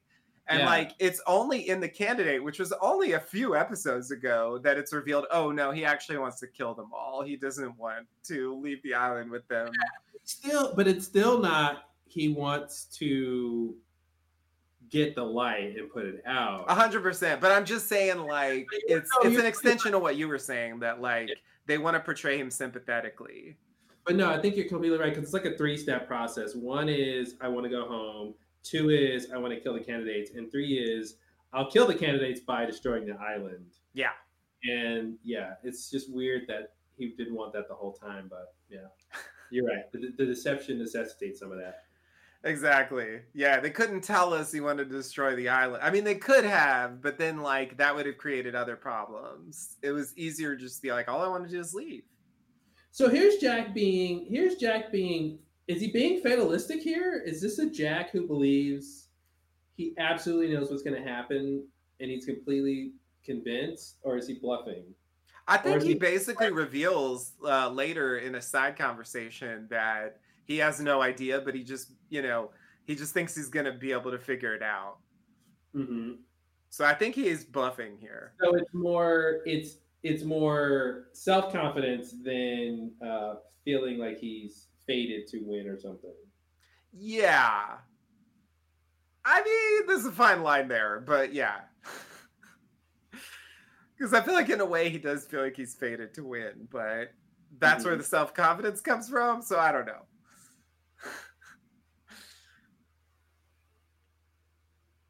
Hey, I don't exist. Yeah, it's weird that you don't exist and you're still here. What's really weird, I'm going to say something to blow your mind, and maybe I've said this before, but what if David does exist? He's just not Jack's son in relationship to their past lives. Maybe he's a kid who died at this age, and he has some issue that he's dealing with like divorced parents or something. Yeah. You know, or like doctor parents or something weird. And so he just happens to integrate into this like situation, but he's not a completely like made up individual. Like he does exist. Yeah. I mean, I think that would make sense. I think the only hesitation I have about that is that it seems like he's connected to people who have nothing to do with him, whereas it seems like the other people, when they, are put in these situations, like they're at least like connecting to people that they had connections with in real life, like they're not just like totally pulled out of context. But we don't know what David's doing when he's not on screen. Like, what life is he having off screen, right? Well, I just feel like we know enough to know that he wasn't connected to any of our characters, because I feel like we should have heard about that. That was true. Everyone would get a flash sideways, right? So everyone's in there doing different versions of their lives, right? Yeah. No, it can work. It can work. It's just it just feels a little different from the way the other character stuff works, but it's hard to balance all that stuff. Yeah. Well, he's unique because he gets a little bit more screen time, and it calls attention to himself versus the other people who are just around in the periphery of what the characters are doing. Right. Yeah. The world is full of people, right? I mean, this Flash Sideways world is... Right. Yeah.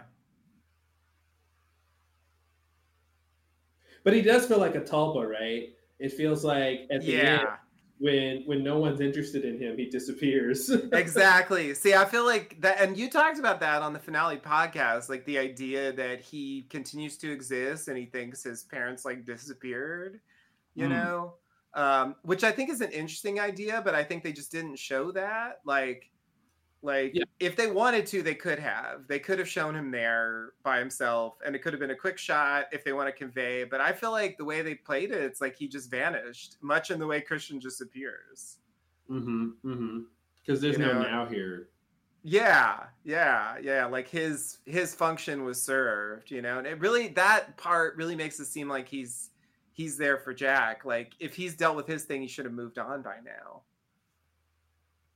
But I guess you could believe that he went to move on as well, if you want. Like, I can't prove that that's wrong.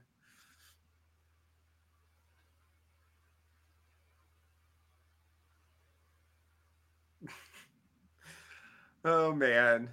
I wonder if Jack ever in those final 5 minutes thinks back to this and is like, oh yeah, Desmond like totally went to the Flash sideways.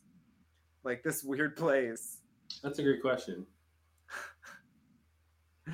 Because it's actually like timeline wise fairly close to his death. You know, he should die within like, I don't even know, like a couple hours at the most. Wait, what are you saying? Jack? Uh-huh. Like he should die within a couple hours of that conversation. So like just the chances that he would remember it, you know, it makes it higher in my mind at least. Yeah. Because it would be like one of his last memories. Jack wasn't interested in that. I mean, here's Desmond where they're at the brink of death, and he's telling him the most magnificent thing he's ever witnessed and experienced. Yeah. Hey, dude, whatever happened, and let's move on. It's right. So that even when these characters are at the height of their belief in the island and the mysteries and what's happening here, they're not all quite on the same page about what should happen now. You know, they're kind of talking past each other. Yeah. Like the thing Jack's focused on doesn't allow him to because Desmond is slightly misinterpreting what he saw. So like the way he's presenting it is sort of inaccurate, and then that's making Jack reject it. But it's so weird to say Desmond is key to whether or not the island is destroyed or not.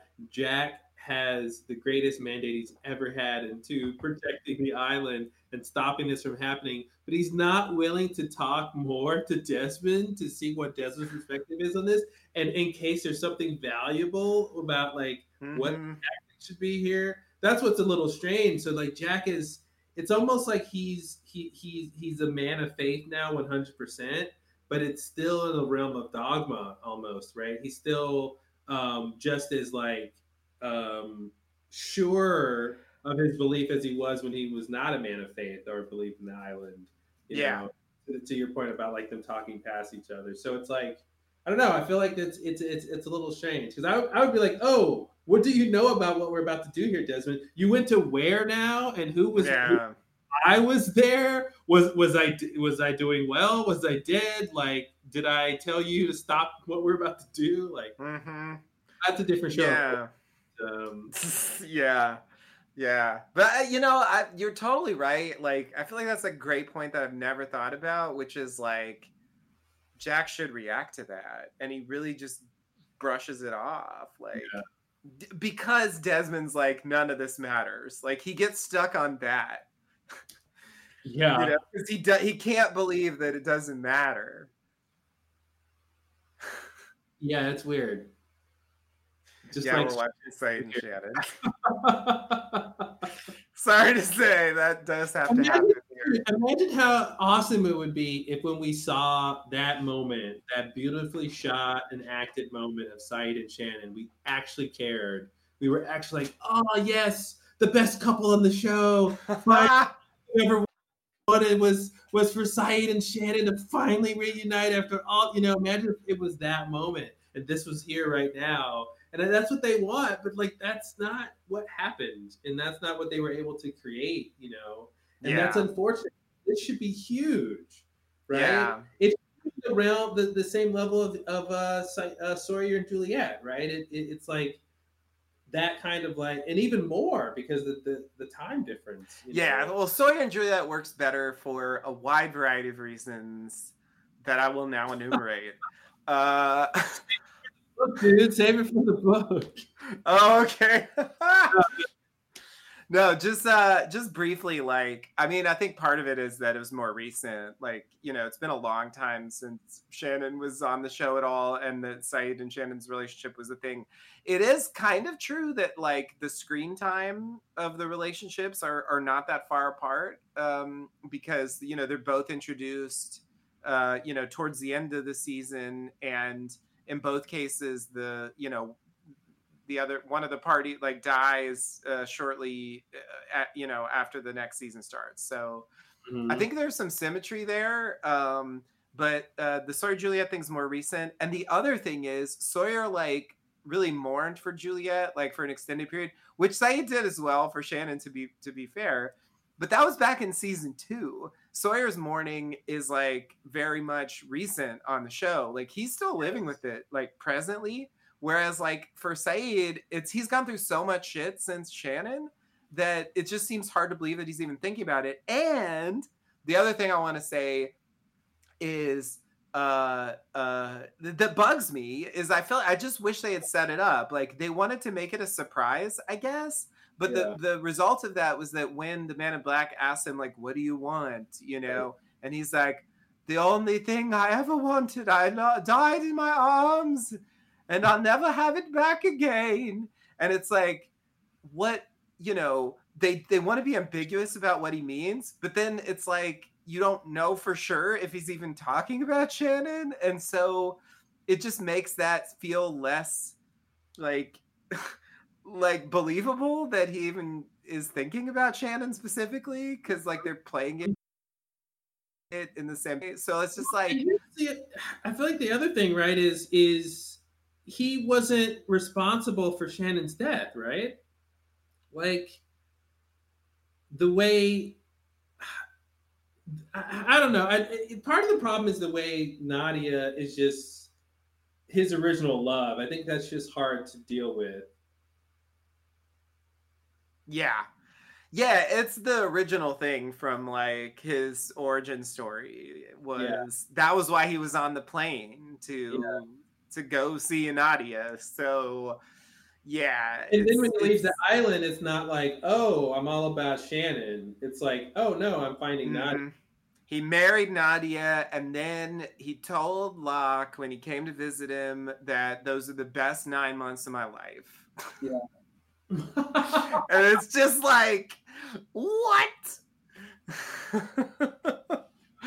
Like, it's I don't know. And they even put Nadia in the Flash sideways. Like it would be one thing if they didn't even bother with Nadia in the Flash sideways, you know, but like they did, and then I don't know. Here's a question. Maybe since Nadia and Shannon are both in the Flash sideways, maybe there's some idea here that Saeed gets to choose again through his actions who he meets and ends up with. Mm-hmm. And if he really was supposed to be with Nadia, he would have found her or something. But instead, he finds Shannon. Mm-hmm. It's like a thing where he sort of has a choice, and it's, you know, and maybe that's part of, you know, because his Flash sideways should be related to something he needs to learn or redo in his real life, right? Or something. Right. So some choice between the two of them, and maybe he felt obligated in some way. I don't know. I'm curious if there's an angle there that makes sense from how they set that up. Yeah, I mean, it's just it feels like in my head the way it really worked was we want everybody from season 1 in the church. Mm-hmm. So Saeed and Shannon are going to be in the church. Mm-hmm. And they were a couple for a while, so it's going to be weird if they're not together. So let's put them together. I feel like it's really, they want Shannon there, and it's going to be weird if Saeed and Shannon are there and not together. And I just feel like that's where it starts. But what's weird is they could have had they could have had Shannon and Boone, like, obviously not as a romantic couple, but like reconciled in their sibling relationship. As the focal point, yeah. Not every love in that room was romantic love. Most of it was, but part of it was the friendships, right? And so that could have been a different angle where they can still have both people there. But then Yeah, I think Locke and Boone are unaccompanied. Mhm. I think they're the only two. So it is possible. Another chance to show some reconciliation about the past because Locke got Boone killed. Right. So yeah, that's interesting. Yeah, no, I totally agree. I wish they had maybe expanded their horizons for how that final thing could work, because it does seem like they basically had one idea of how it worked. Yeah. And pretty much all the cases fall into that. I mean, Locke could have been there with Helen. If Locke had been there with Helen, like, oh man, it wouldn't have been that shocking. I mean, it only would have been slightly crazier than Penny being there. I mean, because she is more connected to the island than Helen was, but but like they repaired their. I don't know. They were doing okay in the Flash Sideways. So, and they were a couple in the Flash Sideways, unlike Sayid and Nadia. Masterpiece Theater presents Drive Shaft.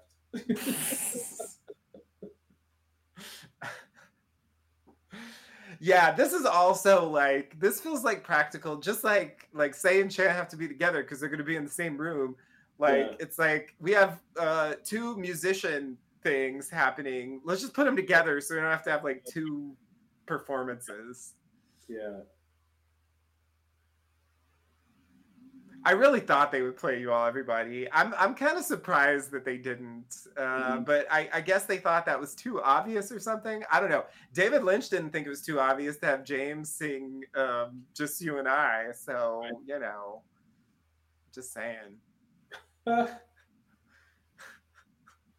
They could have, for old time's sake. Rendition of You All Everybody, that would have worked. Yeah, exactly. Yeah, some kind of weird variation. I don't know. Could have had some resonance, because I think we just don't have a connection to Drive Shaft aside from You All Everybody. Yeah. So don't forget the diaper commercial, or the whatever the hell that was. Yeah, that was totally a diaper commercial. It was You All. What was it? You All Everybody or something.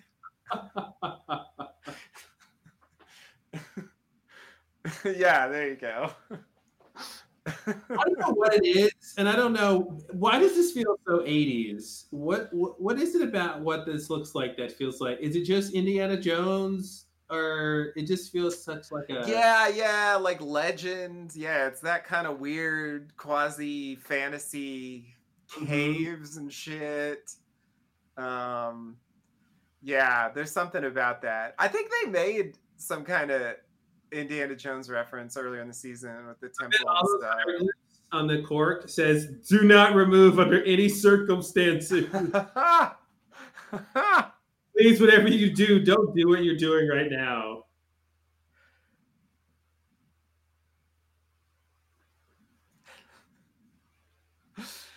Yeah, it does make me wish for the bigger budget thing that they wanted to do with the volcano. Yeah.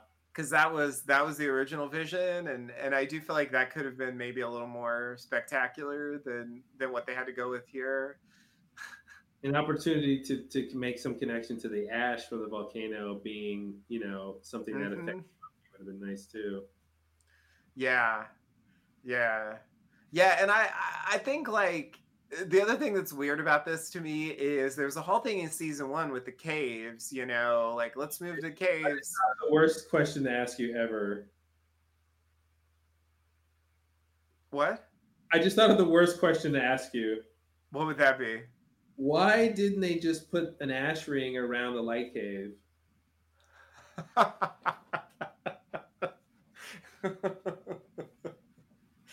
And call it a day. Because they don't even know about the ash, and Jacob didn't even talk about it, and they're just like done with that. So like, yeah, there is no good reason. Oh my god, I don't know why I never even thought of that. That's such an obvious, easy solution. Yeah, it just hit me after 15 years. What do they do? They jump over the thing, and then he's like, "Oh, I'll try to make a tree fall on you." Like, what is he gonna do? Like. Yeah, they could have said the reason he's never tried to put the light out is because there was an ash line around. He can't get there. Yeah. He just wants to go home. they had no intention of ever mentioning the Ash again after Sundown. It was just gone. Yeah. Anyway, the thing I was gonna say about season 1 is shark is they had the cave set and doctor here. Sorry, the cave set. And they abandoned it because they didn't like how it looked. And I just think it's weird that they're coming back to a cave set now. Yes. You know, after like specifically abandoning a whole, not because they didn't like the story idea or it didn't make sense, but just because they didn't like how it looked. Yeah. And now it's like look good. Not even good. It's just hard to make it look right, you know, realistic, because it feels like a set. Yeah, it really does. It really does. Same with the temple stuff, you know. Yeah, totally. See, when he says I chose to ignore you, like that's part of his thing, right? That's the opposite of what he did in real life, was to take her advice about what to do. Yeah, no, you're right. That's like a progression. That's like sort of a resolution of their plot, if you want to call it that. Mm-hmm. Are you a sun taker?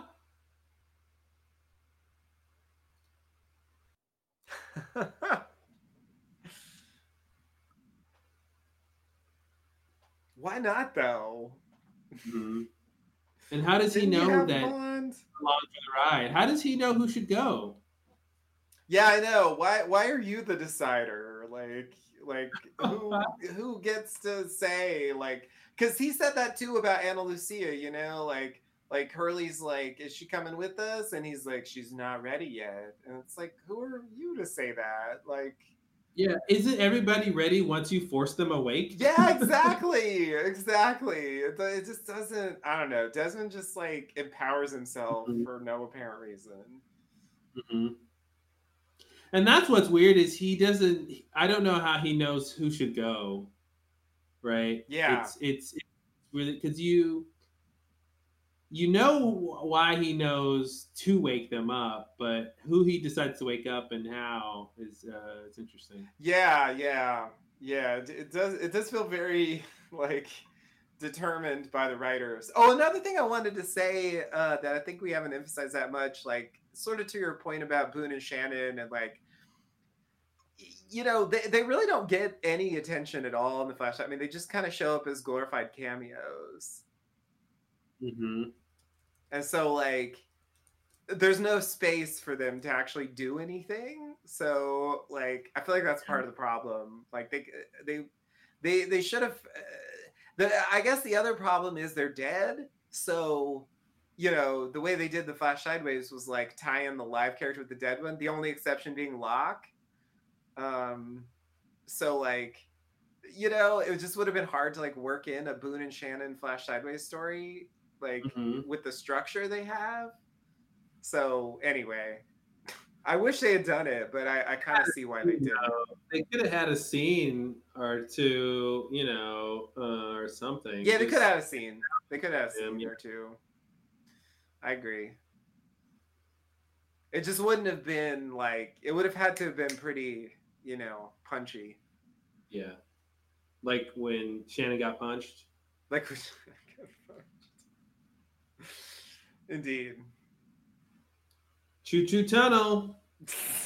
Yeah, so Aaron's another example, like, that I was going to bring up as far as David goes, you know, because this isn't really Aaron. I mean, if this is Aaron's Flash Sideways, it sucks. Mm-hmm. Like, oh, I'm a baby. Like, that's it. Yeah,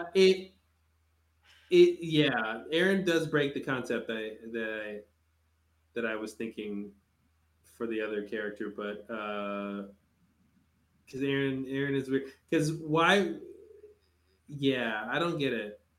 It's sort of like this isn't really Aaron. It's like a manifestation of an Aaron type baby to serve the function of connecting the characters. Or does like when the you know, when they're all in the church and Christian opens the doors and they all flash to wherever's next, does this version of Aaron not really go? Because like and maybe because there should be some version of Aaron that's an adult or whenever he died and in real life, right? Yeah. Out here doing something at some point. So maybe after Claire flashes away, maybe he still grows up as Aaron with a Claire. Now it flips for him, right? Where she's the figment and he's the real. So maybe this is really baby Aaron, and after Claire leaves, he will get a new Claire that will raise him, and he'll go about his Flash sideways life until he needs to learn whatever he needs to learn. Like, I don't know. Yeah. I mean, I can't say that that's wrong. Prove me wrong in 100 words or less.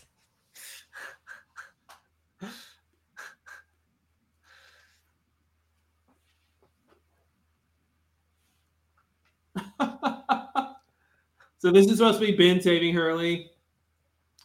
Yeah, exactly. Yeah. It's I guess they felt they needed to push Ben's redemption a little bit further before having him push Hurley. Yeah, exactly. And like specifically Hurley is gonna give him a chance, so it's like it earns him some points. Chuck finally wakes up after being conked out. Yeah.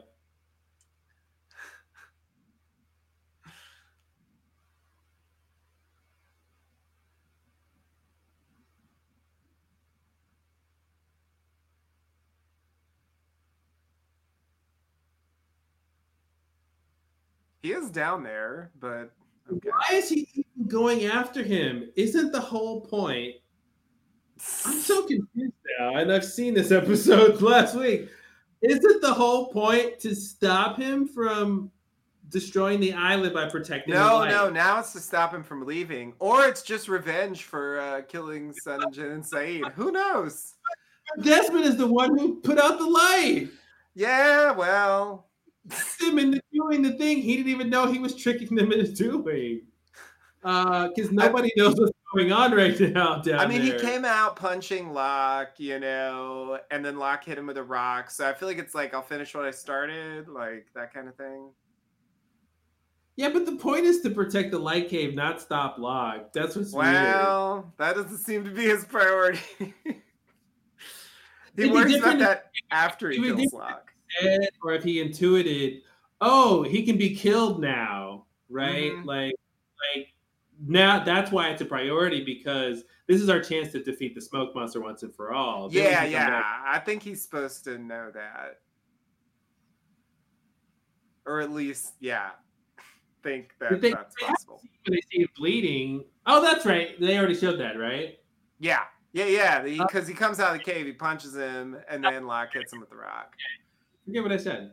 That's perfect. No, that's totally the idea. Every time I see this shot, I just wish he would just jump. Just get over, just go there. Just fucking fly there. The rocks will kill you down there, but oh no. So weird. Anime punch time. Yeah.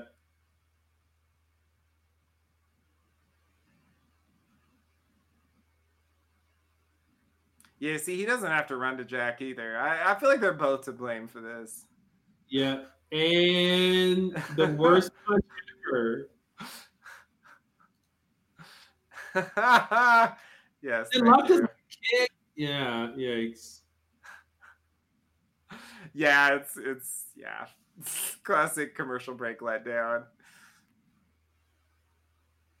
Take off the backpack. There we go. Yeah. What's even in that backpack, by the way? No. Like, did you manifest all his whittlings backpack? Like, what?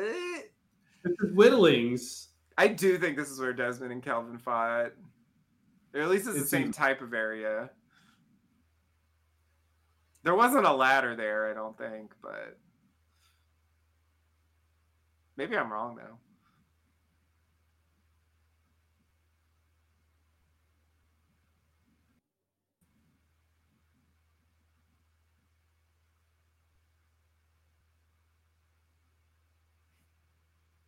No.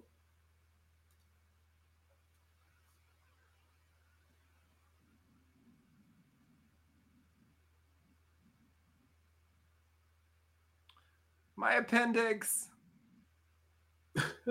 My throat.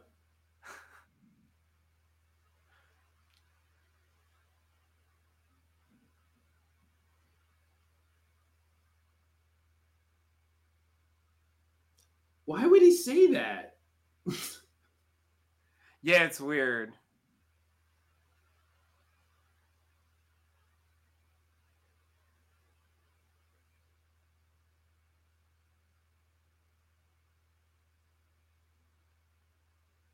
I'd also be interested to hear something about him being, feeling pain for the first time in 2,000 years or whatever. Yeah, I remember being very disappointed with the way it ends. Like, I want you to know that you died for nothing. Like, it just feels a bit like empty after all of this. Yeah. I wanted him to have something more interesting to say as his final words. Yeah. And You're Too Late's not that great either. No, it's like he becomes generic lost villain number 5, like at the end. Like, he loses anything distinctive about being the smoke monster, about being 2,000 years old. Like, imagine if he's some guy. Imagine if he said this isn't the end, and then how that would shape the rest of this episode. Of us waiting for his final strike, as every good villain, especially in horror, kill them has that second strike you don't see coming.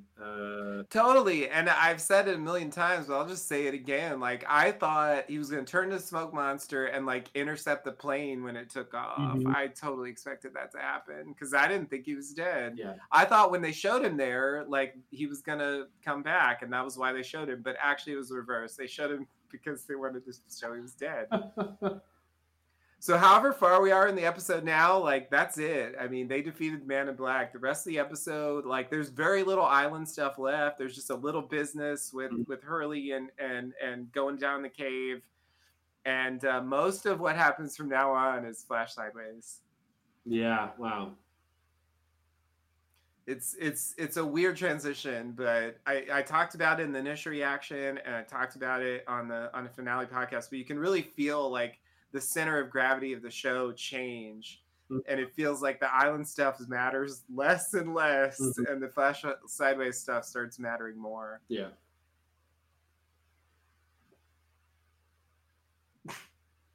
Can't get over the orange smile being one of his beautiful memories, and the encounter with the smoke monster.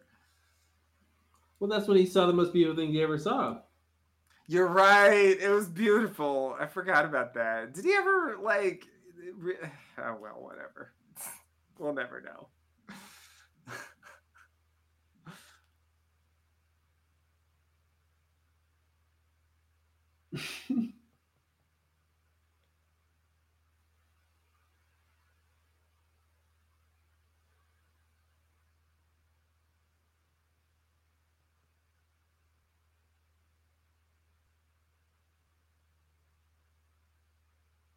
So that's interesting. Jack was like, okay, I just fixed you. Now, the number 2 thing on my list is this thing with my son.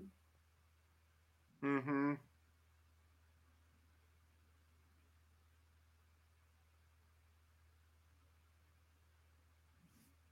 Oh, God, I wish he would say, your father says hello. And imagine Jack would have a flash, right? He'd have a flash of maybe the island in season 1 or something, or whatever, and kind of start prompting him to wake up. Yeah, you're right. He totally could have said that, and it would have led into the finale in a natural way. Oops. Yeah, it would have been. We would be theorizing that Locke had a sense that Christian Shepherd's going to come back. Yeah. It's part of this story here. Yeah. Yeah, it could have tied that whole thing together that I've always been disappointed by. And a great callback to when Locke said it the first time, and it was like when Jack was the worst he had been to Locke. Right. Yeah. Yeah, it's like, it's a good example of just like an easy win that they don't take, Like, I always wanted them to have Claire get on a helicopter in the Flash Sideways, just because, like, they could have. Yeah. They got super close, but never did it.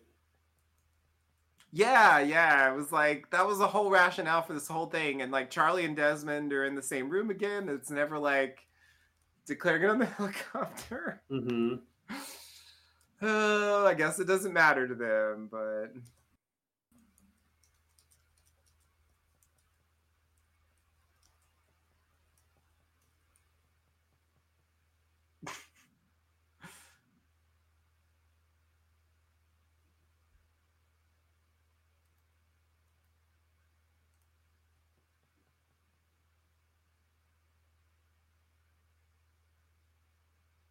You don't have to do anything anymore. You're dead.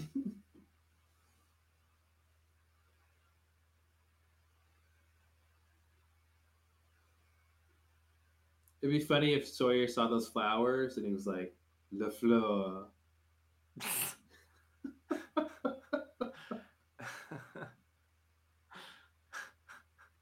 I have a memory of being a lawman.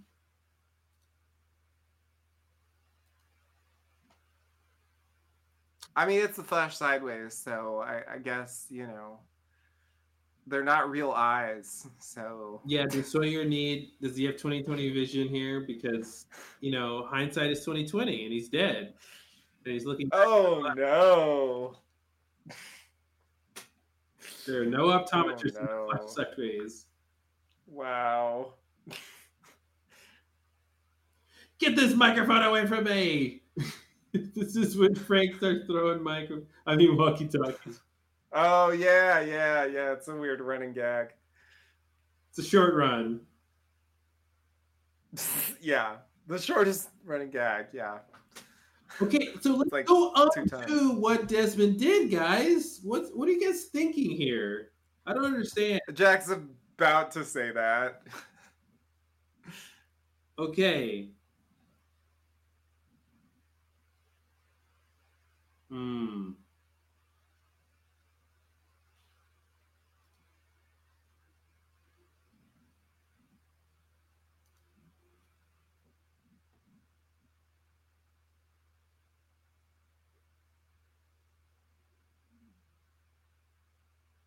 It's the only thing I haven't ruined, like I said. So this is Jack thinking he has what it takes. Yeah. I think so. Or at least, yeah.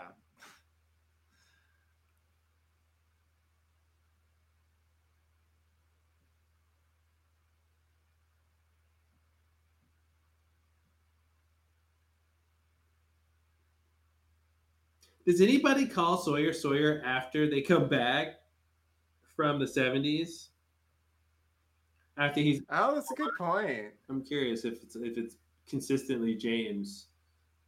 Yeah, I kind of feel like they're all on that basis by now. Mm-hmm. So like no one really says that. I'm trying to think. I mean Ben's weird like that anyway. Mm-hmm. I could see like maybe Hurley saying it at some point. It'd be great if Kate, I mean, this is not the emotional moment for a joke, I guess, but I'd love for Kate to be like, if I had some thread, I'd stitch you up, Jack.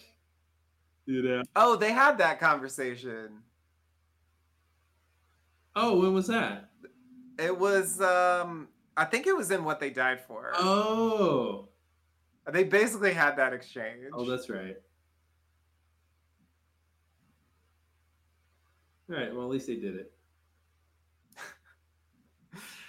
Yeah. They're trying to tick all the callback boxes, and so they spread them out a little bit.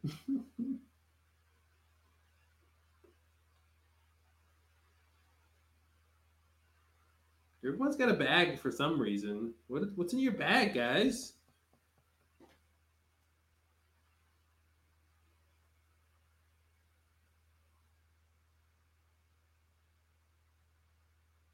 I believe in duct tape. Yeah.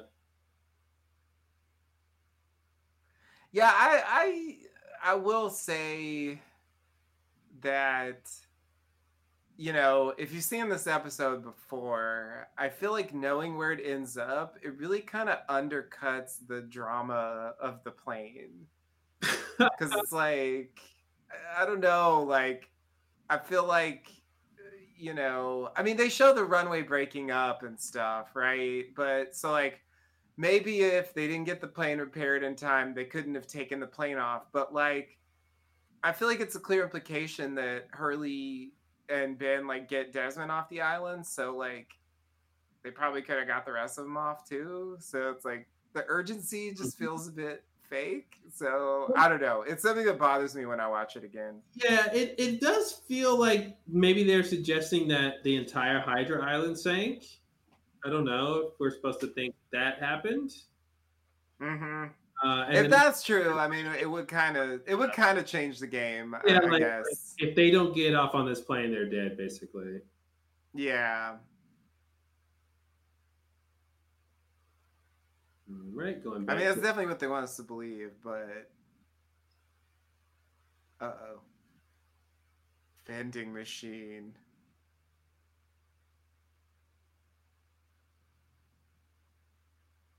How does he know he's a doctor? Because he's in a hospital? He's a man in a suit in a hospital that makes him a hospital's doctor. Mm-hmm. Yeah, that's how it works. You ever walked in a hospital? No. No, But it's it's- like maybe he had like an intuition. I don't know. Yeah. Uh-oh. G23, was that his candy choice? Oh no. You really can't do this in vending machines anymore. No, we all know that. Movie magic. They won't let you put your hand up there.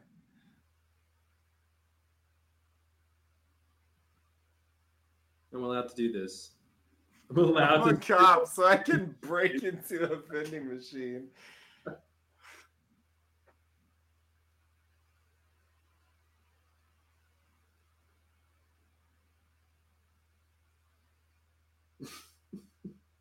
By candy, I mean Desmond.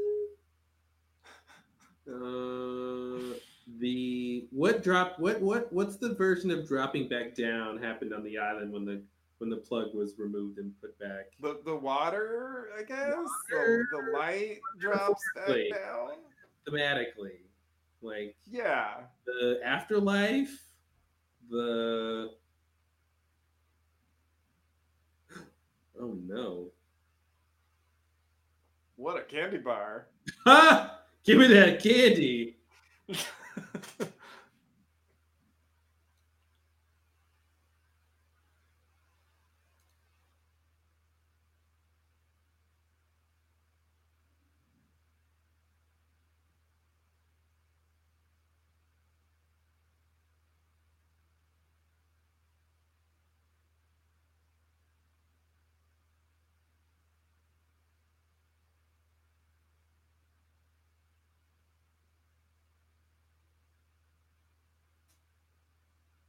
Yeah, you see all the flashes of awesome times they had together and traumatic times they had together that like Shannon and Saeed didn't really have. Like, Yeah, it makes me wonder why they didn't replay the Shannon death stuff.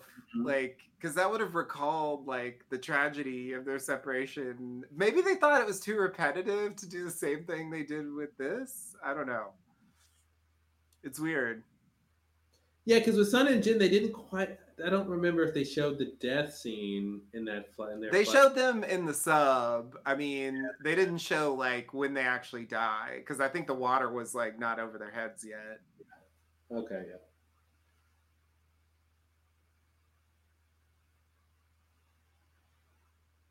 But like, yeah, it was recalling the death, I think, and that's also like more recent. Mm-hmm.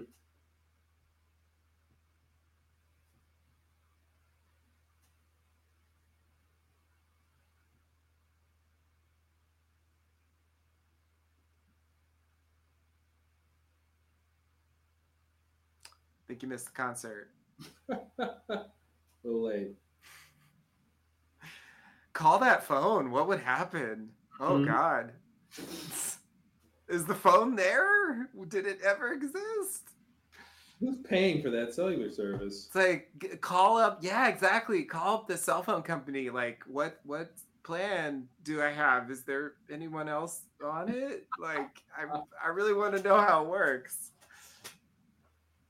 Go to his room. Like, is the stuff still there? Like, how much? I don't know. How much disappeared?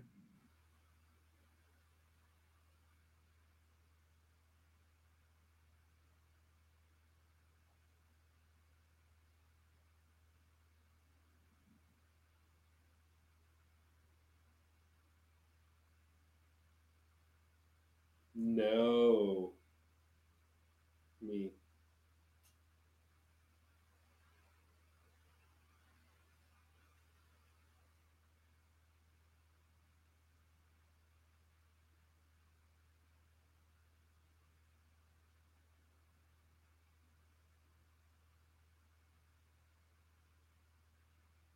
Ow.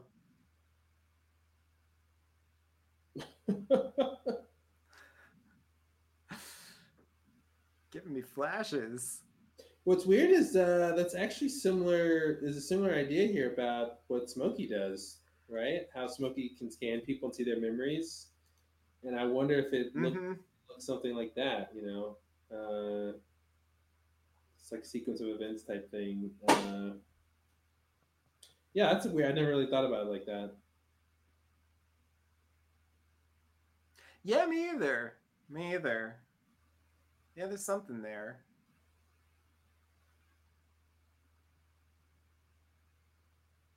I guess, yeah, I can file that under my general wish that they had like connected the island story and the Flash Sideways a little more than they did.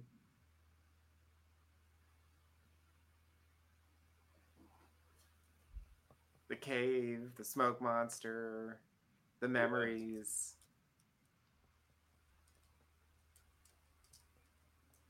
Yeah, and flashes before your eyes too, right?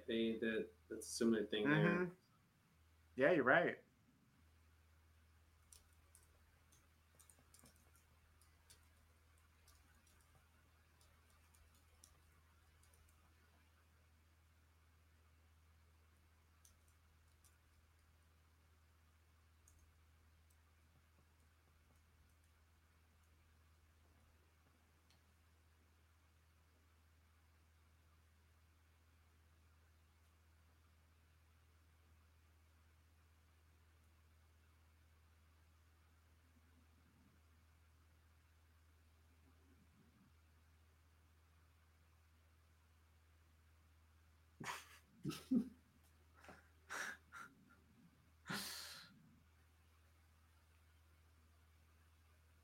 There's a lot of supposed to be's here.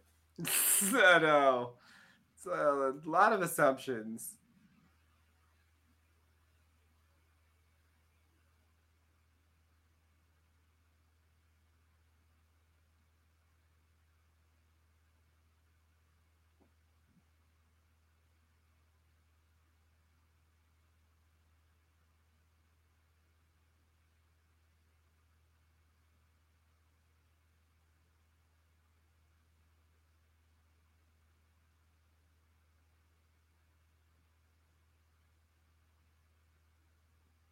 Literally anything. Any container will suffice. Like that. Nasty, nasty bottle. I guess that's why he had a backpack. Yeah, that water's not that clean. I thought it was a little Yeah, I was trying to see like Yeah. it looks so much better in the bottle. This is holy water.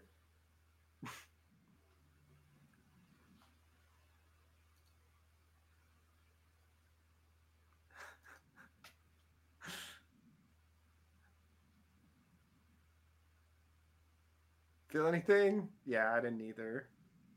I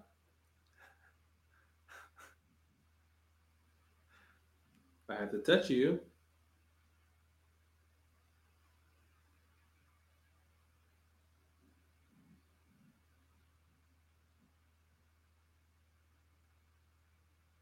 I'm surprised Desmond.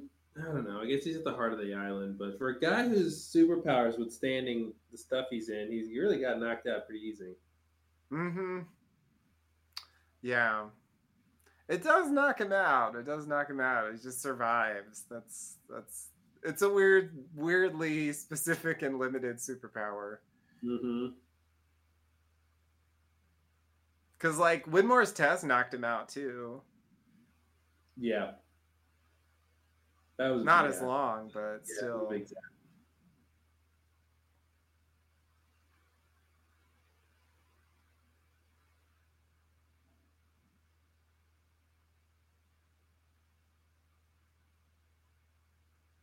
Where'd they get that rope? I think Locke had it. Because he was winding it at the beginning of the episode. What if that rope turned into the smoke monster? That was a rope all along. Oh, actually, no. I bet it was Rose and Bernard's rope. Because he found it at the well. And so I bet what happened is... Oh, I did. There was a scene where he was gathering the rope from the well. Yeah. Okay. So I think that's the lineage of the rope. Yep. All right. It's not like the compass. It actually started somewhere. It did. The rope in Luck's backpack. Okay. Yeah. Look, they answer so many questions on this show. It's really remarkable. Yeah, see? Why are we complaining? Yeah, wow. All right. From here on out, no more complaints.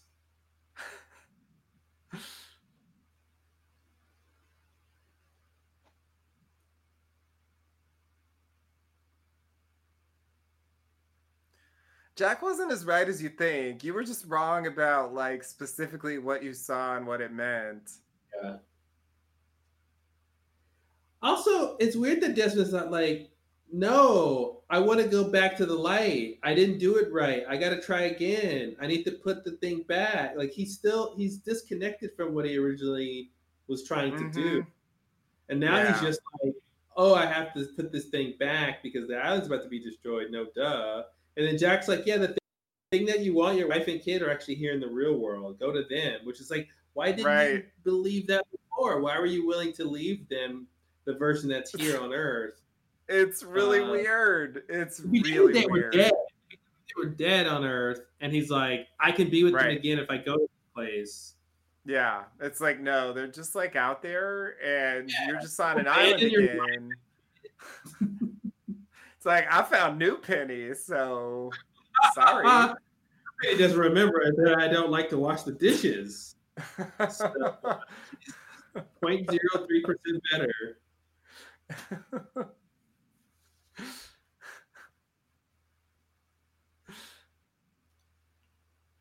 All right, playing time.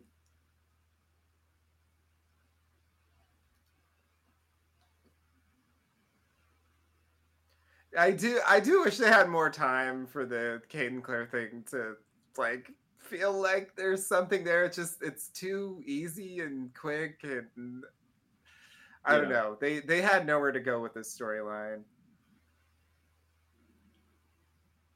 Like, I get what they wanted to do, but I don't know. Too many mistakes were made, and I think they can't save it at this point. Okay.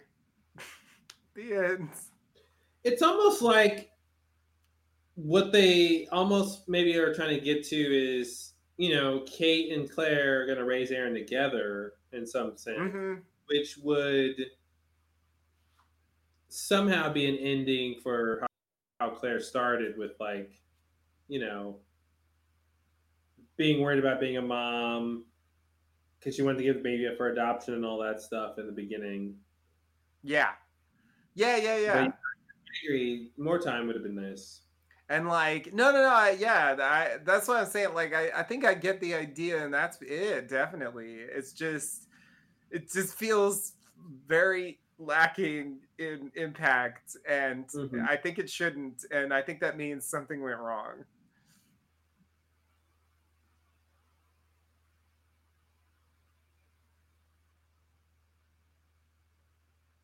And I think, the whole direction they went with Claire's storyline just failed. this season. That's one of the bigger disappointments in terms of like stuff I was anticipating for season 6. Because the setup was interesting, but the payoff was really lackluster. Mm-hmm.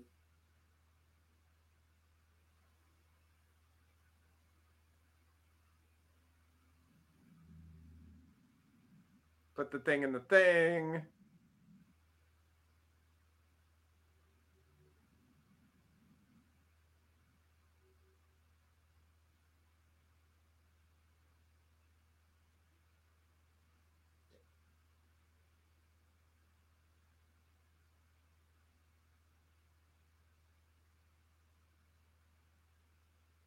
What do you mean no?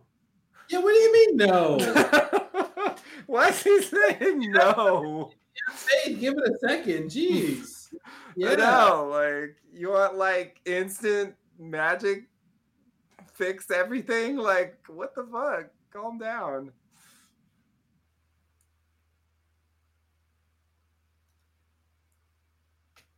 Frank is just screaming this entire.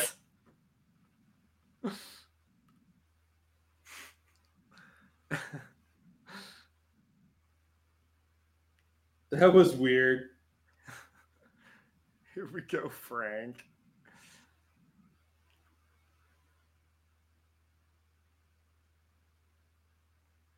That was a weird thing to do. Talk about him, talk to himself in the third person or whatever. Mm-hmm. Trait he's shown before. Yeah, you're right. Right. All right, I want to see this Hydra Island like get destroyed here.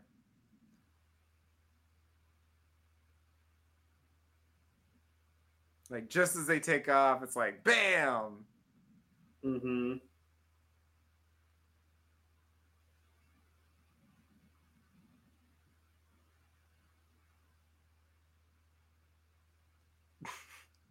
Yeah, the fact that they built this runway in season 3 and it was a whole mystery and really weird is pretty crazy. That that is something that they get a feather in their cap for, is being able to say they used the runway.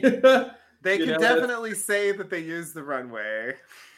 Yeah, definitely. Like it was important. There was the story could have happened this way without that runway. Yeah, that's true. But I will deduct a few points for like fully connecting the dots there. Like, whose idea was it to build the runway?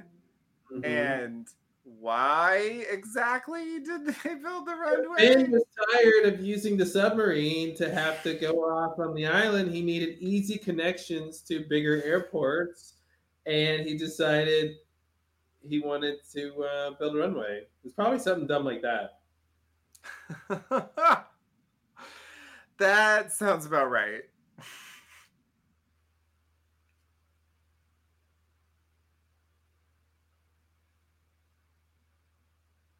And that's where we get Aquafina water. Oh my god, that would have been hilarious. The whole show was like an elaborate commercial. The water bottle that Hurley had, he takes the Oceanic label off and it's Aquafina. Like, I knew this tasted like magic. The most mystical caves in all the world. The purity of Aquafina water will let you know you have what it takes.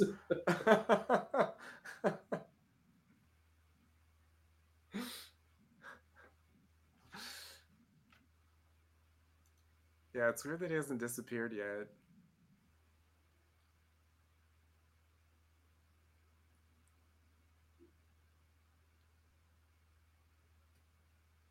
Yeah, it should have been a Ben project, but then I think that means, much like what you just said, that like Ben's plan for the runway is not how they used it, which is fine, but it just I don't know. Yeah, I could see Ben being tired of using the sub and like wanting a plane or something. Yeah, that seems like a normal. It's a simple explanation. I could totally see them saying that. Yeah.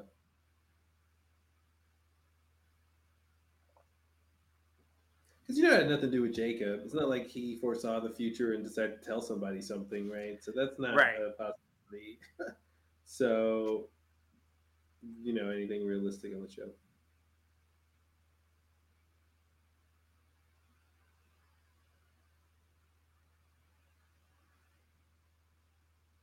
That's a philosophical question. What is inside when you're in a flash sideways?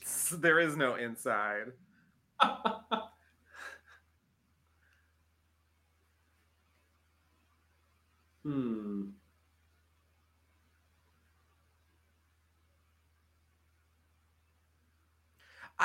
I do enjoy the scene. I have to say, I wish there were more scenes like this, but I guess again, much like Said and Shannon versus Sawyer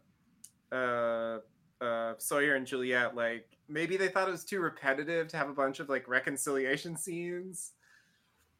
Well, also, most characters don't need to reconcile because they're over it, and this scene is facilitated by the fact that he's not. Ben isn't over it.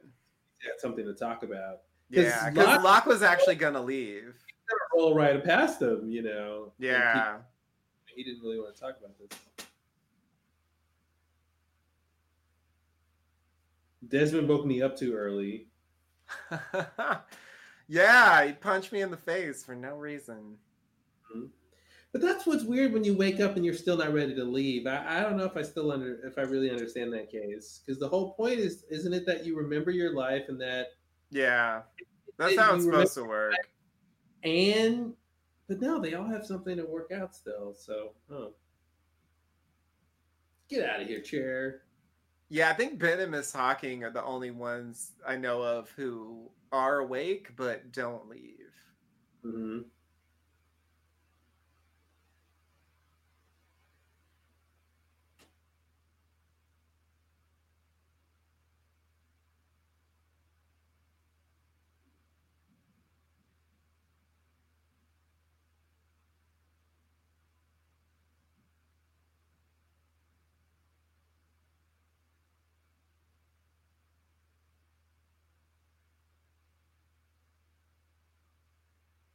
Right, now they have to tell us this so they can quickly cut to the flash sideways and explain that scene.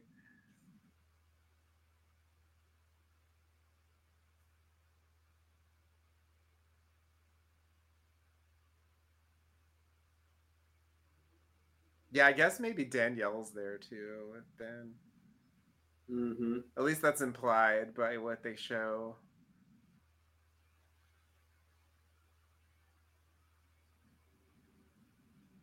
Which I think is kind of weird. But... Jack is dead? Mm-hmm. What would have been great is if they said, no, Jack isn't dead. There's no way. And they actually went down there. I know it's dangerous down there, and they don't want to write that. But they actually went down there, and Jack was gone. Mm-hmm. Like, oh, no, he's real. We just confirmed it. That would have been nice. Yeah. Yeah, they could have done that. I wonder how long, if ever, before they figure out what actually happened. Yikes. I guess Vincent will lead them to the body so they can bury it or something, right? You're right. Good point. Vincent knows where it is. I was going to say how they're going to find the body, but yeah, Vincent, he's got precedent for leading people to bodies, so. Yes, he's Lassie. But the experience that Ben has isn't actually useful. He had experience killing and manipulating people.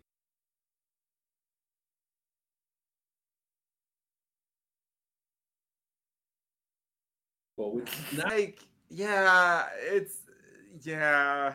Or it's Ben like, was like, early. I do. Yeah. Yeah.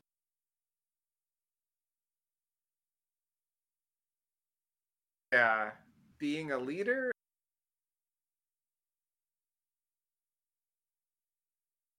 And he has experience equate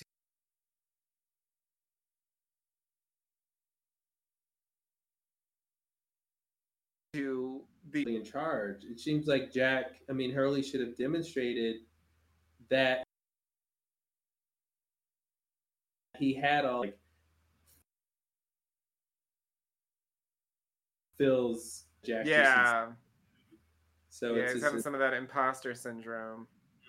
Fake it till you make it, man. That's how all the greats do it. Also, they wanted something for Ben to do, so yeah, it's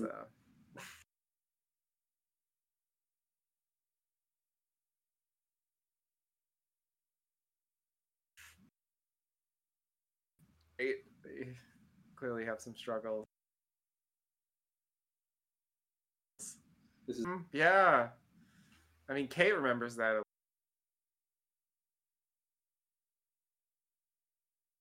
at least.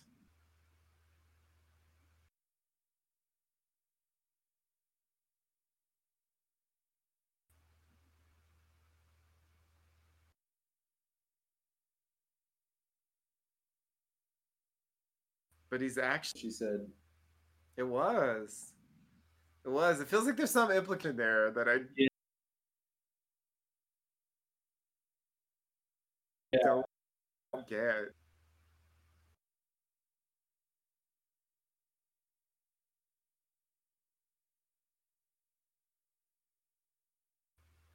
Also the same church. They used it a lot.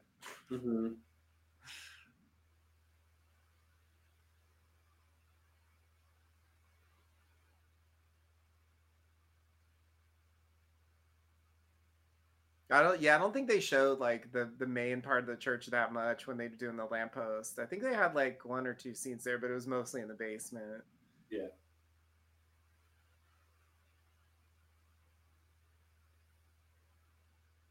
God, what if Jack was a smoke monster? There are people who believe it.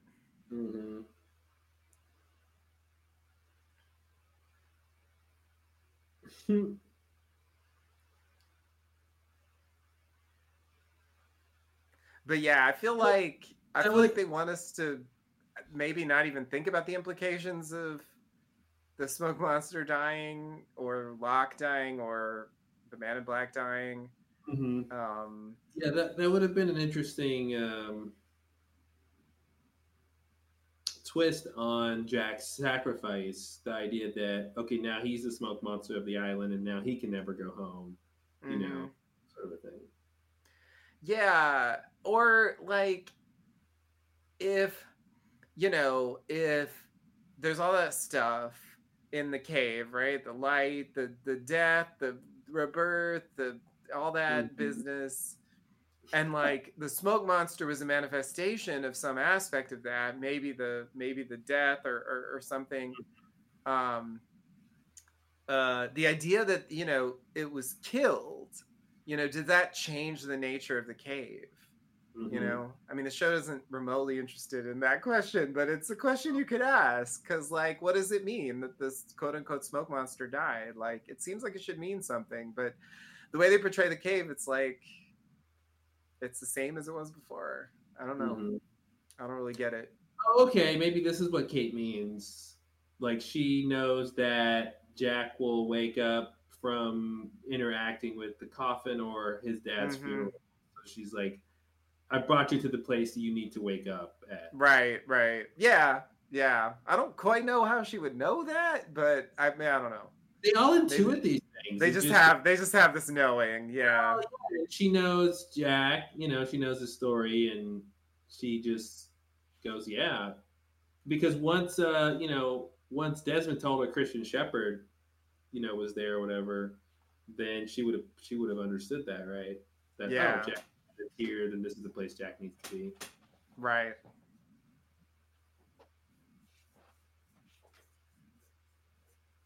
Were you ever in there?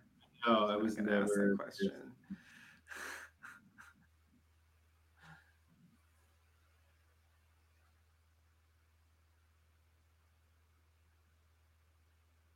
Dad? Now this is a scene from Hamlet. But father, yikes. You are dead to me. My brother murdered me. Avenge me.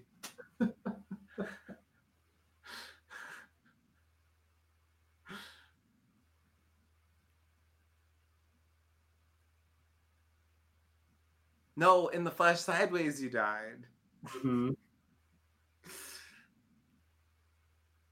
Yes, I guess that's not what he's talking about. Now.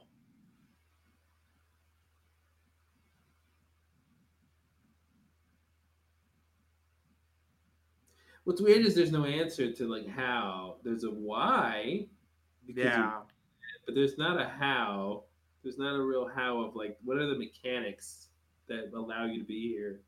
Oh, that reminds me, like, that was a big problem on Vince's list of mysteries. There were several questions that were along the lines of how, blah, blah, blah, and we could never answer them. Yes, yeah. Because it's hard to answer a how question in general. It's like, then you gotta go into, like, details? Like, specific function and, like, aspects? Like, the energy inside you is transferred to, like, what are they gonna say? That. Or something better.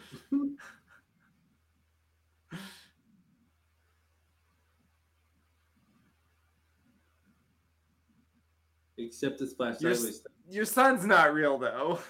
Yeah.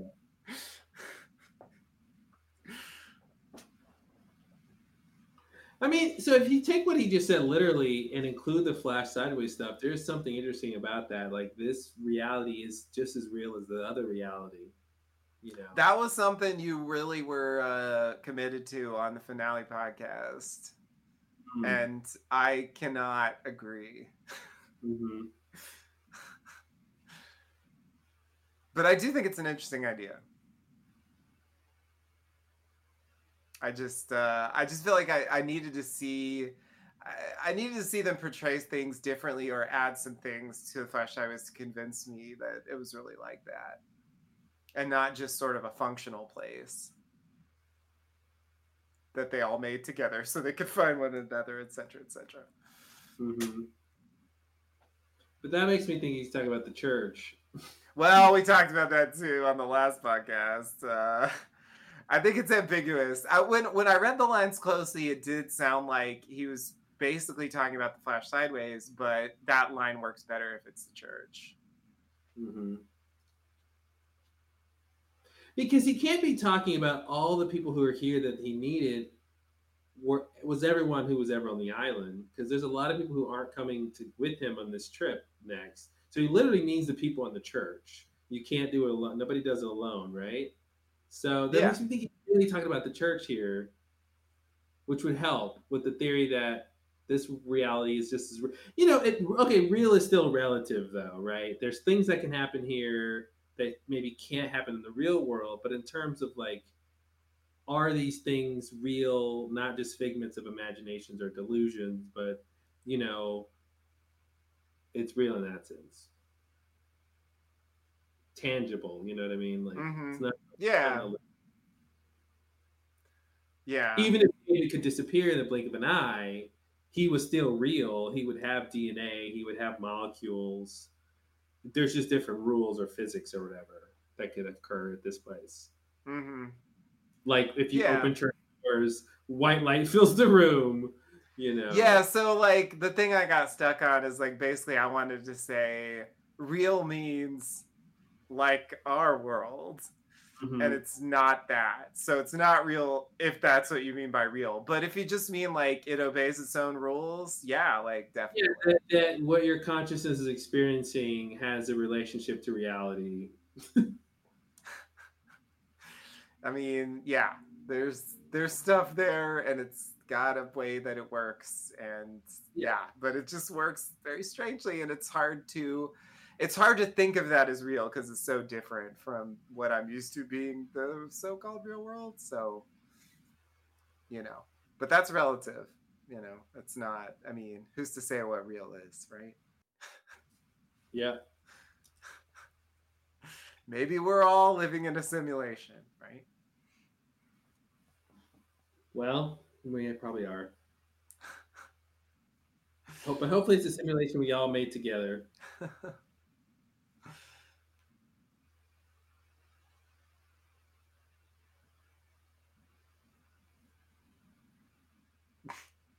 Oh, Aaron.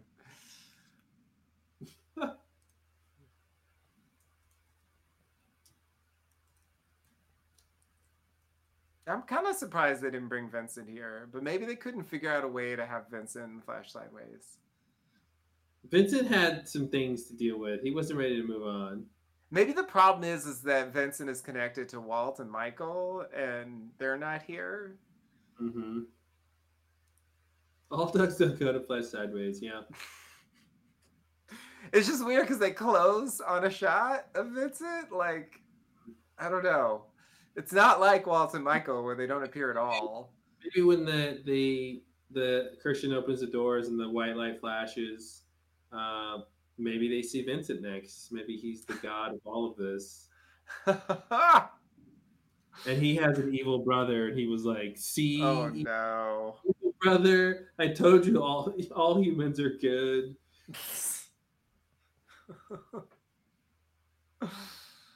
You know, Jacob, the Jacob version of Vincent, and the pup in black. Oh, it's adorable now. I just want to go home. Let's scratch the pup in black under the chin.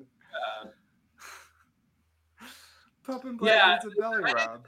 Christian Shepherd, the Christian Shepherd's Man in Black. I mean, that's the kind of show I would love. You know, like that little extra twist where even at the very end, you think you know what you're saying, and you really kind of don't, or maybe don't. It's a darker, more Twin Peaks-ish like kind of ending, like throwing the whole thing into like uncertainty. But what I love is the idea that the characters wouldn't know, right? So it's not like they know that they lost or that they're being manipulated. The audience would know, and the characters are completely assured of all their choices by the end. So they still win in a certain way. So it's not like the Twin Peaks ending where like the character loses and there's a dark like twist, but like so that it would have been a bit more interesting that way, I think. Okay, so maybe more like season 2, where like the other characters don't know that he's been, you know, replaced by Bob, basically. Yeah. Like along those lines, like because I feel like like good for them they don't know, but like they're gonna find out, right? Because like they're not gonna end up like, you know, if the Man in Black is leading them into some trap or something, right? Or are they just gonna fade into oblivion? I mean, I feel like it's still dark even if they don't know. I guess that's what I'm saying. Oh, it's definitely dark if they don't know, but from a character level, they still win in their character arc. You know? Right? Yeah. You can have character closure like that. It's just the overall plot would be unresolved. Well, and the worst shot ever. Oh my god. Ruining the entire show with this wreckage here. Hate it. You know, has there ever been any more emotional roller coaster than a like 2-hour journey to that emotional climax, and then smash cut to this wreckage, and you're like, what? Like, I'm seeing plane wreckage after I just saw these people flash into the afterlife. Like, and they never do that in the credits. Like, you watch the rest of the show, like, it's just credits on a black screen. It would have been fine. Mm-hmm. It's like, can't you just tell them like not to like cut in with like tonight on News at 10? A little title at the bottom that says ABC production footage or something. Mm-hmm. Yeah. That's such a bad decision. Well, okay, we've got to unbelievable. We did. Yeah, we made it. We watched it again. Did I like it for the second time? Yeah, I guess my biggest difference of emotions between now and the original time I saw it was just that, like,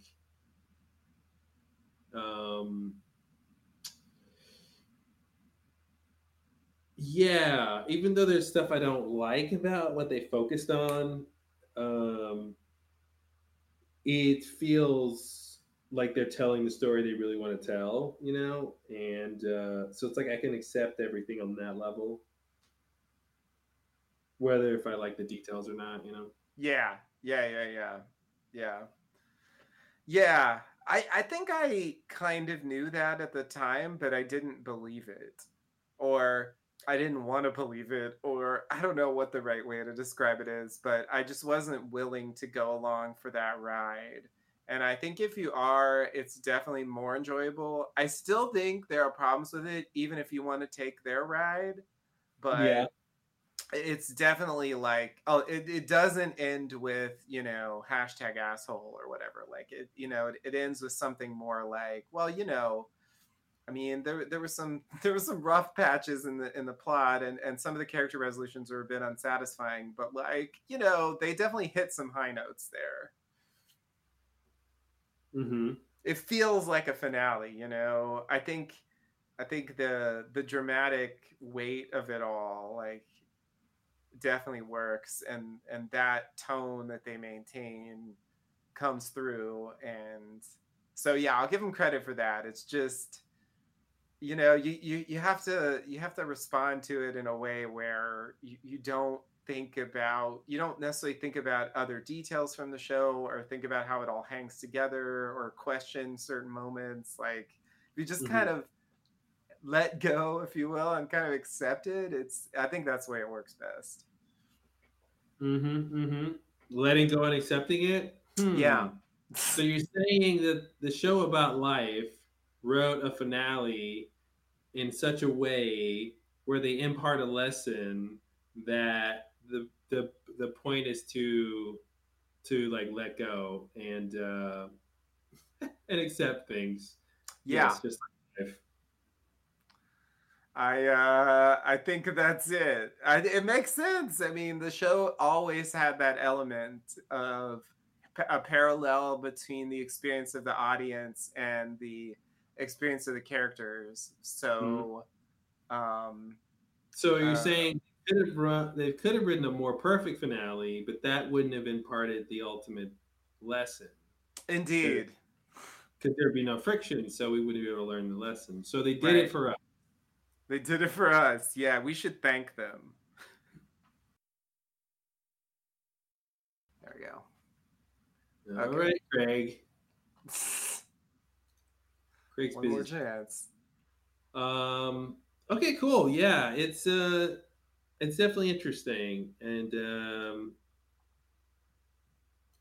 yeah, I'm curious to see the pilot again, and kind of see how they set these characters up.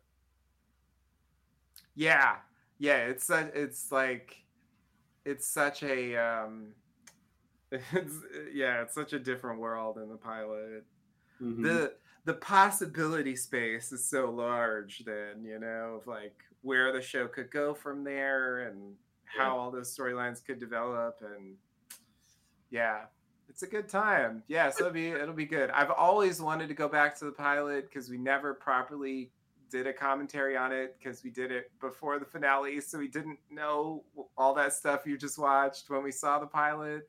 I don't think it makes the biggest difference, but in terms of understanding like what the point of the overall show was, and like particularly the Flash Sideways and the focus on season 1, I do feel like I don't know. I feel like it makes me feel differently about the show as a whole, and therefore the pilot as well, knowing what's in the finale. So anyway, I think it'll be good to go back and do the pilot again. Yeah, okay. For that reason.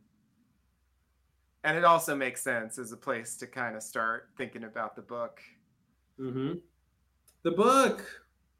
Yeah, the book's gonna be fun. There's a lot of interesting things to try to collate. What was the words we were using? Collate, yes.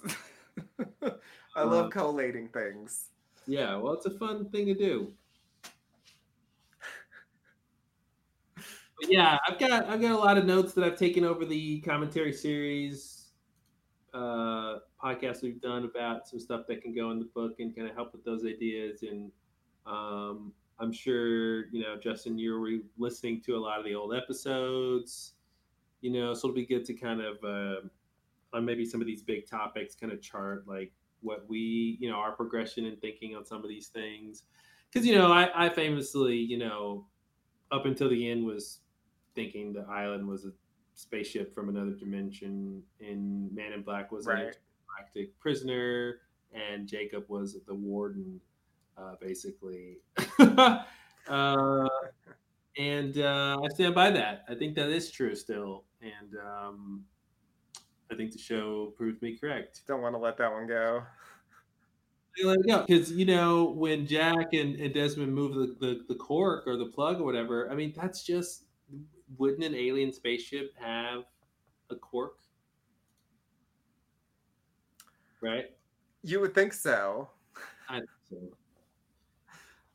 But yeah, no, I think it'll be interesting to go back and kind of hear what we used to think about certain things and kind of see how that compares to where we ended up. Yeah, absolutely.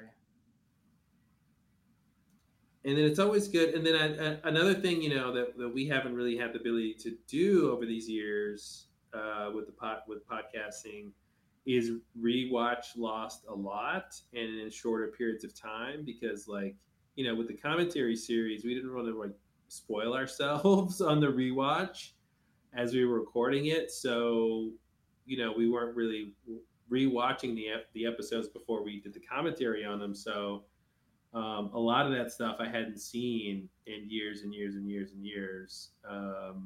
And so it'll be nice now that we're done with the commentary series, we can go binge some Lost, right?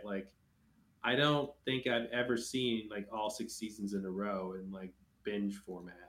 Mm-hmm. That would be a whole adventure.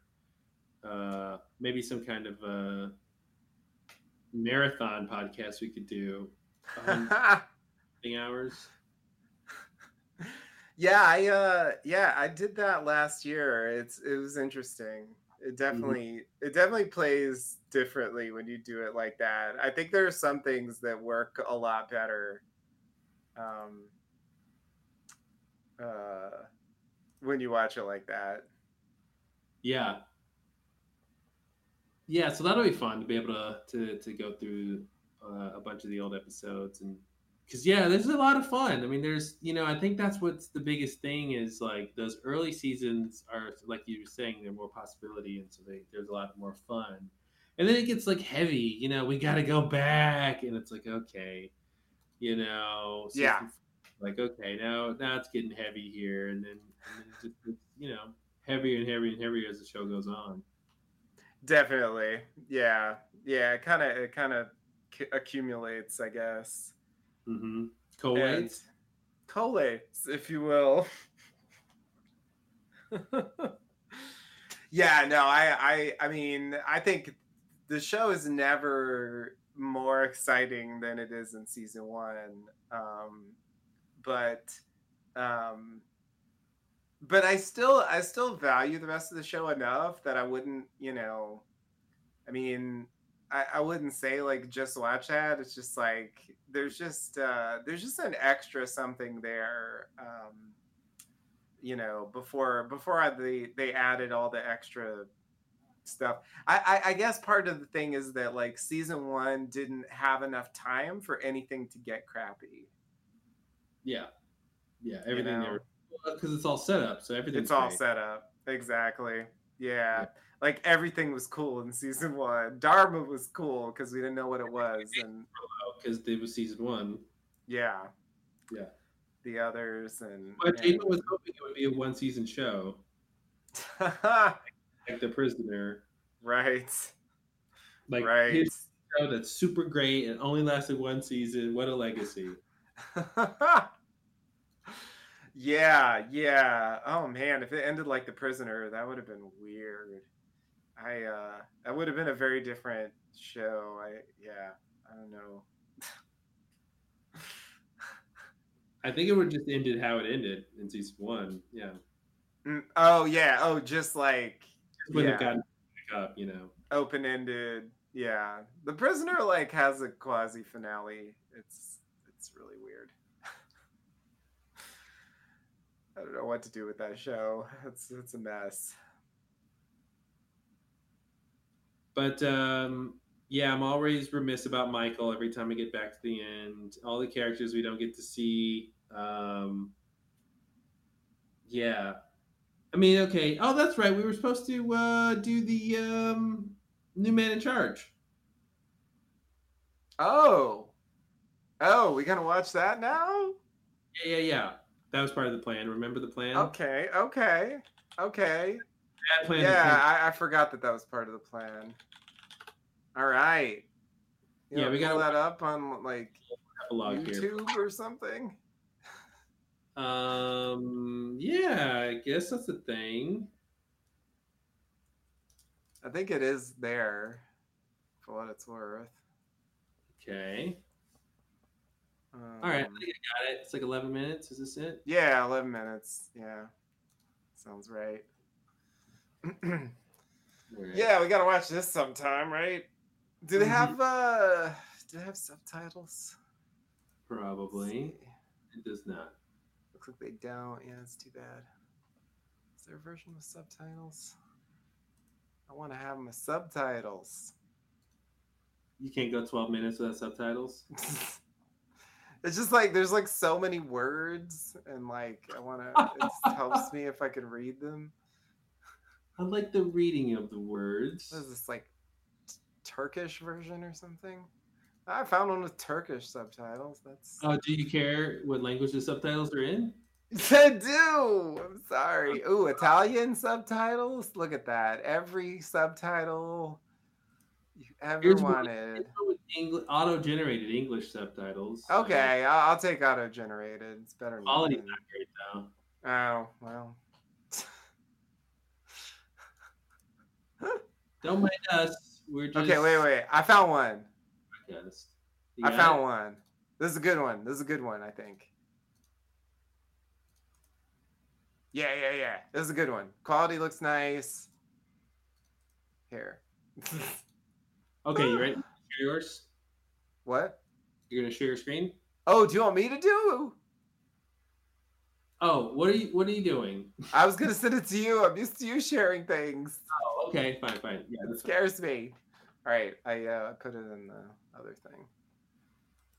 Okay. I don't know why. I guess I could have just put that in the regular chat. Anyway. Okay, here we're gonna screen share this thing.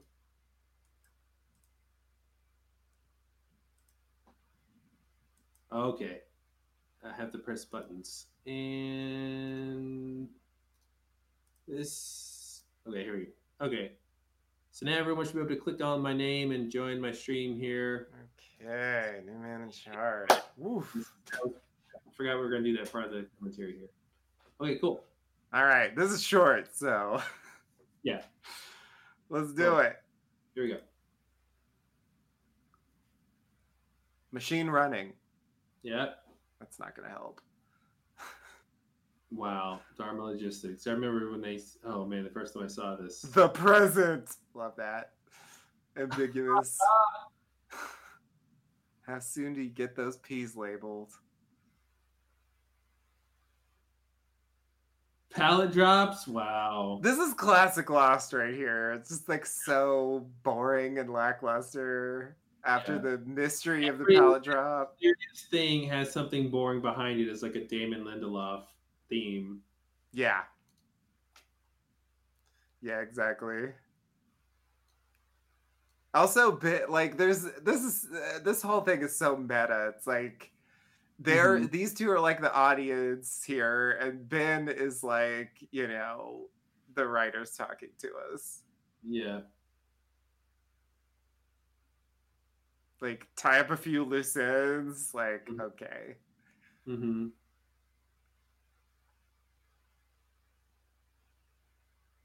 Why?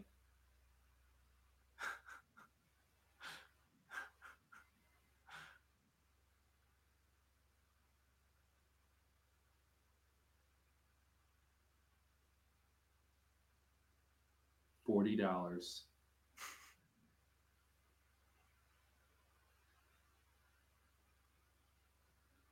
That's the same amount of time we've been loading pallets. Exactly.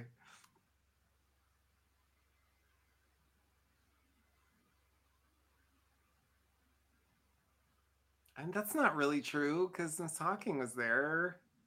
Okay.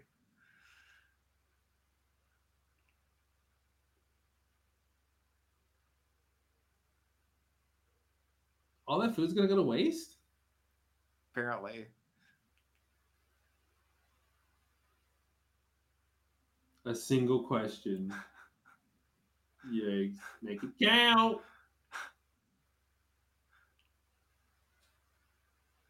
Hawaii. That was 2 questions. That was 2 questions.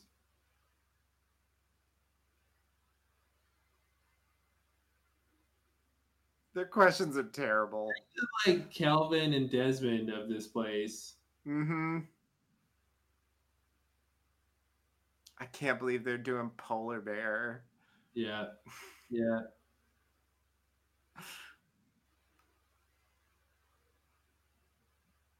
But here's another example of people who are in Dharma and have no idea what Dharma is doing. And yeah, not they so have no idea that Dharma's been like gone for 20 years and they're still working.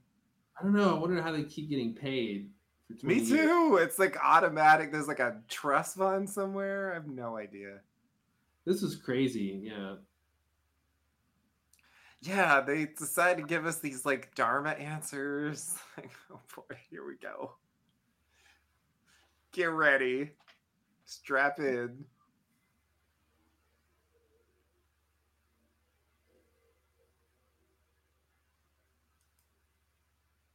Why? Because I have to explain why I was using fake names.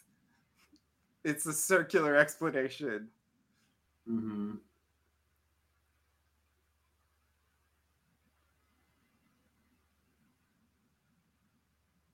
Hurlybird answer.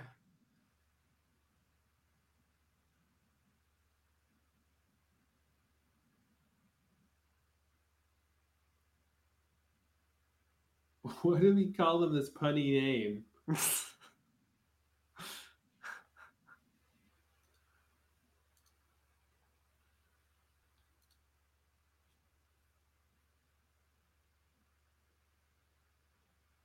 So I guess this is explaining like why they brought the polar bears.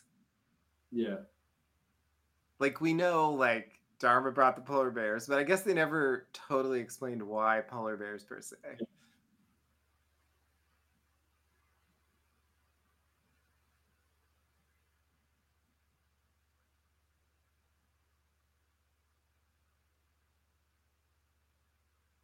Fish biscuit answer. That's super weird, dude. I thought the whole point was the polar bears were pressing the buttons themselves to get the biscuit, but now they're saying someone gives it to them. Wow, that's weird. Is that what they're saying? I didn't think they were saying that. I thought they were just like demonstrating how the thing worked, but the bear was supposed to do it. But the way he just said it, it sounds like... I thought he said after they complete the task, they'll be taken somewhere. I thought that was what he said. We'll go to the transcript.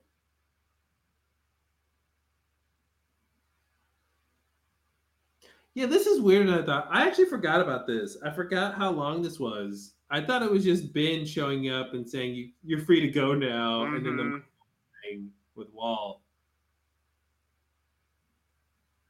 Yeah, I actually think this part is the most interesting part of this. It's it's the implication here is that like Dharma's engaged in this like quasi torture brainwashing enterprise on the others. This is a much more interesting idea of Dharma than I ever had the impression from the show. And it's weird because when we saw it, it was the others using it, right? Yeah, that's the only thing we ever saw.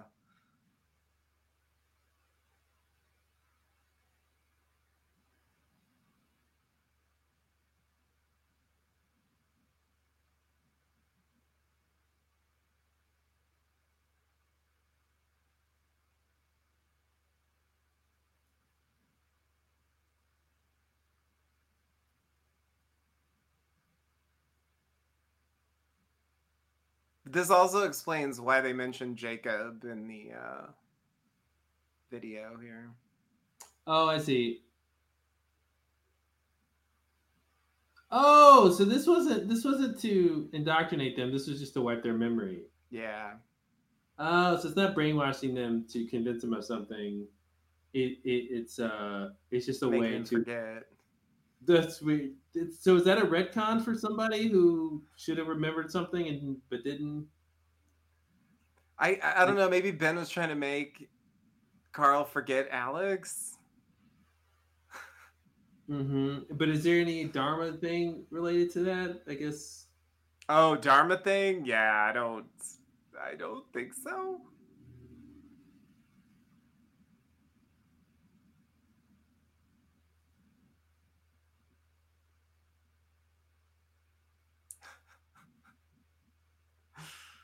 Wow.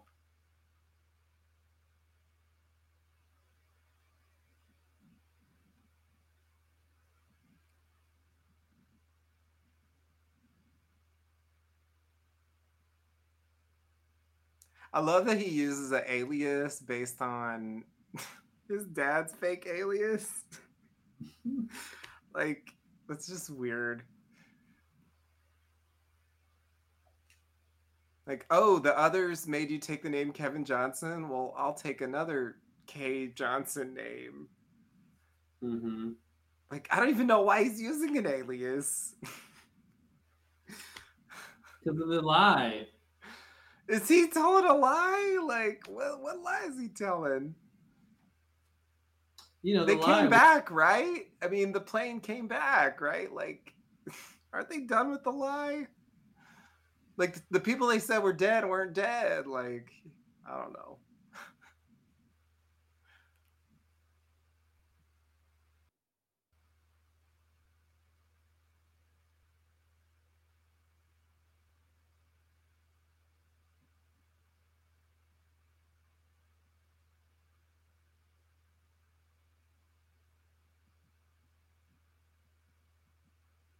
Like when you were Henry Gale, is that what you're trying to say? Well, but do the officials know that Walt is dead?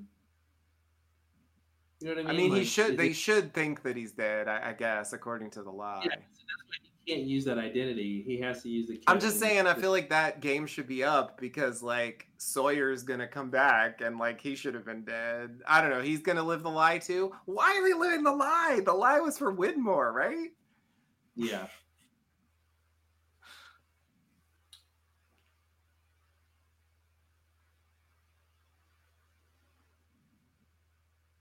Oh, this is such a weird moment. I don't understand the resonance of the Dharma granola bar. Like, that just strikes an odd note for me. I thought there was something with that Walt had with that. I can't remember though. Because, like, he gets kidnapped before they even get in the Swan Station. And then we never see him in a Dharma station.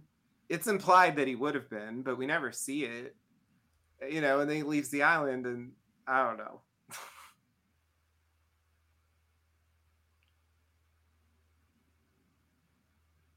It's like they're referencing something that happened off screen.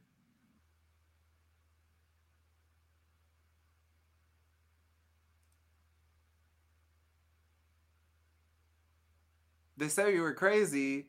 I mean, you're not telling him that stuff, right? You're lying about everything. Like, I don't understand. Well, it could have been when he was younger.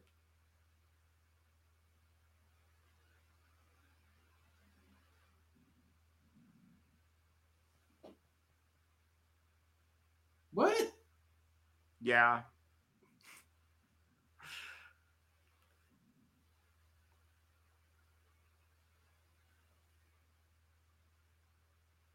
I always wanted to be like, but there's not enough road here. Where we're going, we don't need roads. We don't need no roads. Yeah. All right. There it was. That's it. That is so it. I mean, I do think like it actually helps to watch that immediately after the finale because it makes the Michael and Walt absence like a little less painful. Yeah. That they actually addressed it.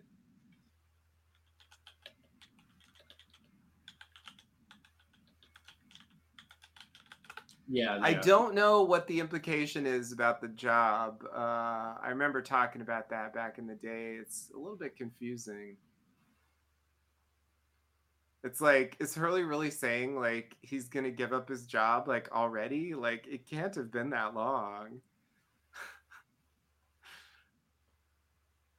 Maybe he's saying after a certain period of time, or yeah.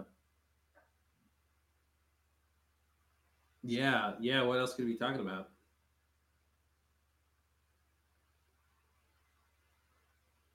Okay, so the line was oh,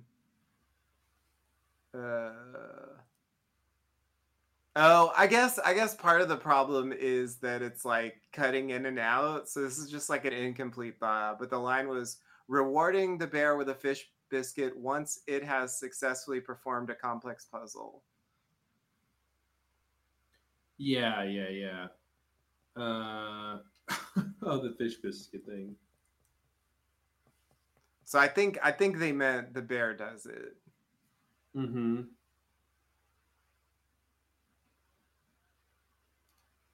But I thought the implication was that that's why the guy had his arm bitten off because he was in the cage or something with the bear. But yeah, I just was making assumptions. Because they show the guy before when they say don't underestimate their intelligence and cunning.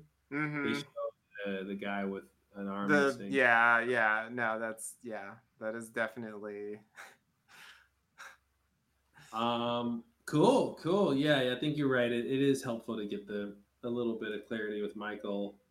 Yeah, they actually imply that like Hurley talking to Michael, he didn't just forget about it and never do anything. You know, like he actually is trying to take action based on what Michael told him, and that's so rare on Lost. You know, I feel like so many times they encounter a thing and they just like it's gone. You know, it's like it never happened.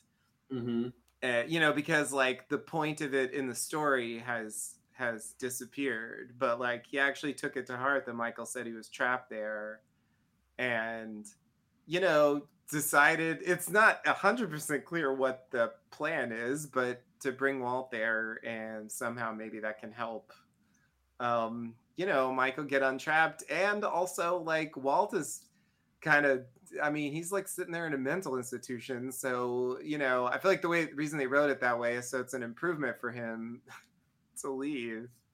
Mm-hmm. They didn't want to have him like happy and living a normal life and hey, let's take you away from that. But it is kind of sad that that's where he ends up. Have a happy normal life without this closure, right? That you know it wouldn't even be possible. So we were watching an episode that had auto-generated subtitles, and I'm looking at the transcript now. And Walt's line is, "I thought I was crazy, not they thought I was crazy." When he said, "I was hoping one day somebody would come back for me." Oh, I thought I was. Oh. Yeah. So I thought it was they. I thought it was they for years. Wow. Okay. Yeah. Maybe. Okay. Interesting. I swear I saw that even on the. Wow. All right. Good point. All right. Cool, man. Well, this has been a really awesome podcast. 202, right? 15 years. Well, hell yeah. I think the answer to your question of do I want to do a podcast was yes.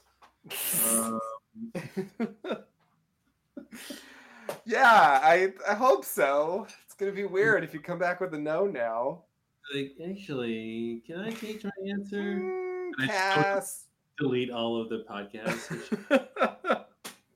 Nah. There never was a Lost Slowdown. We're the David podcast. Exactly.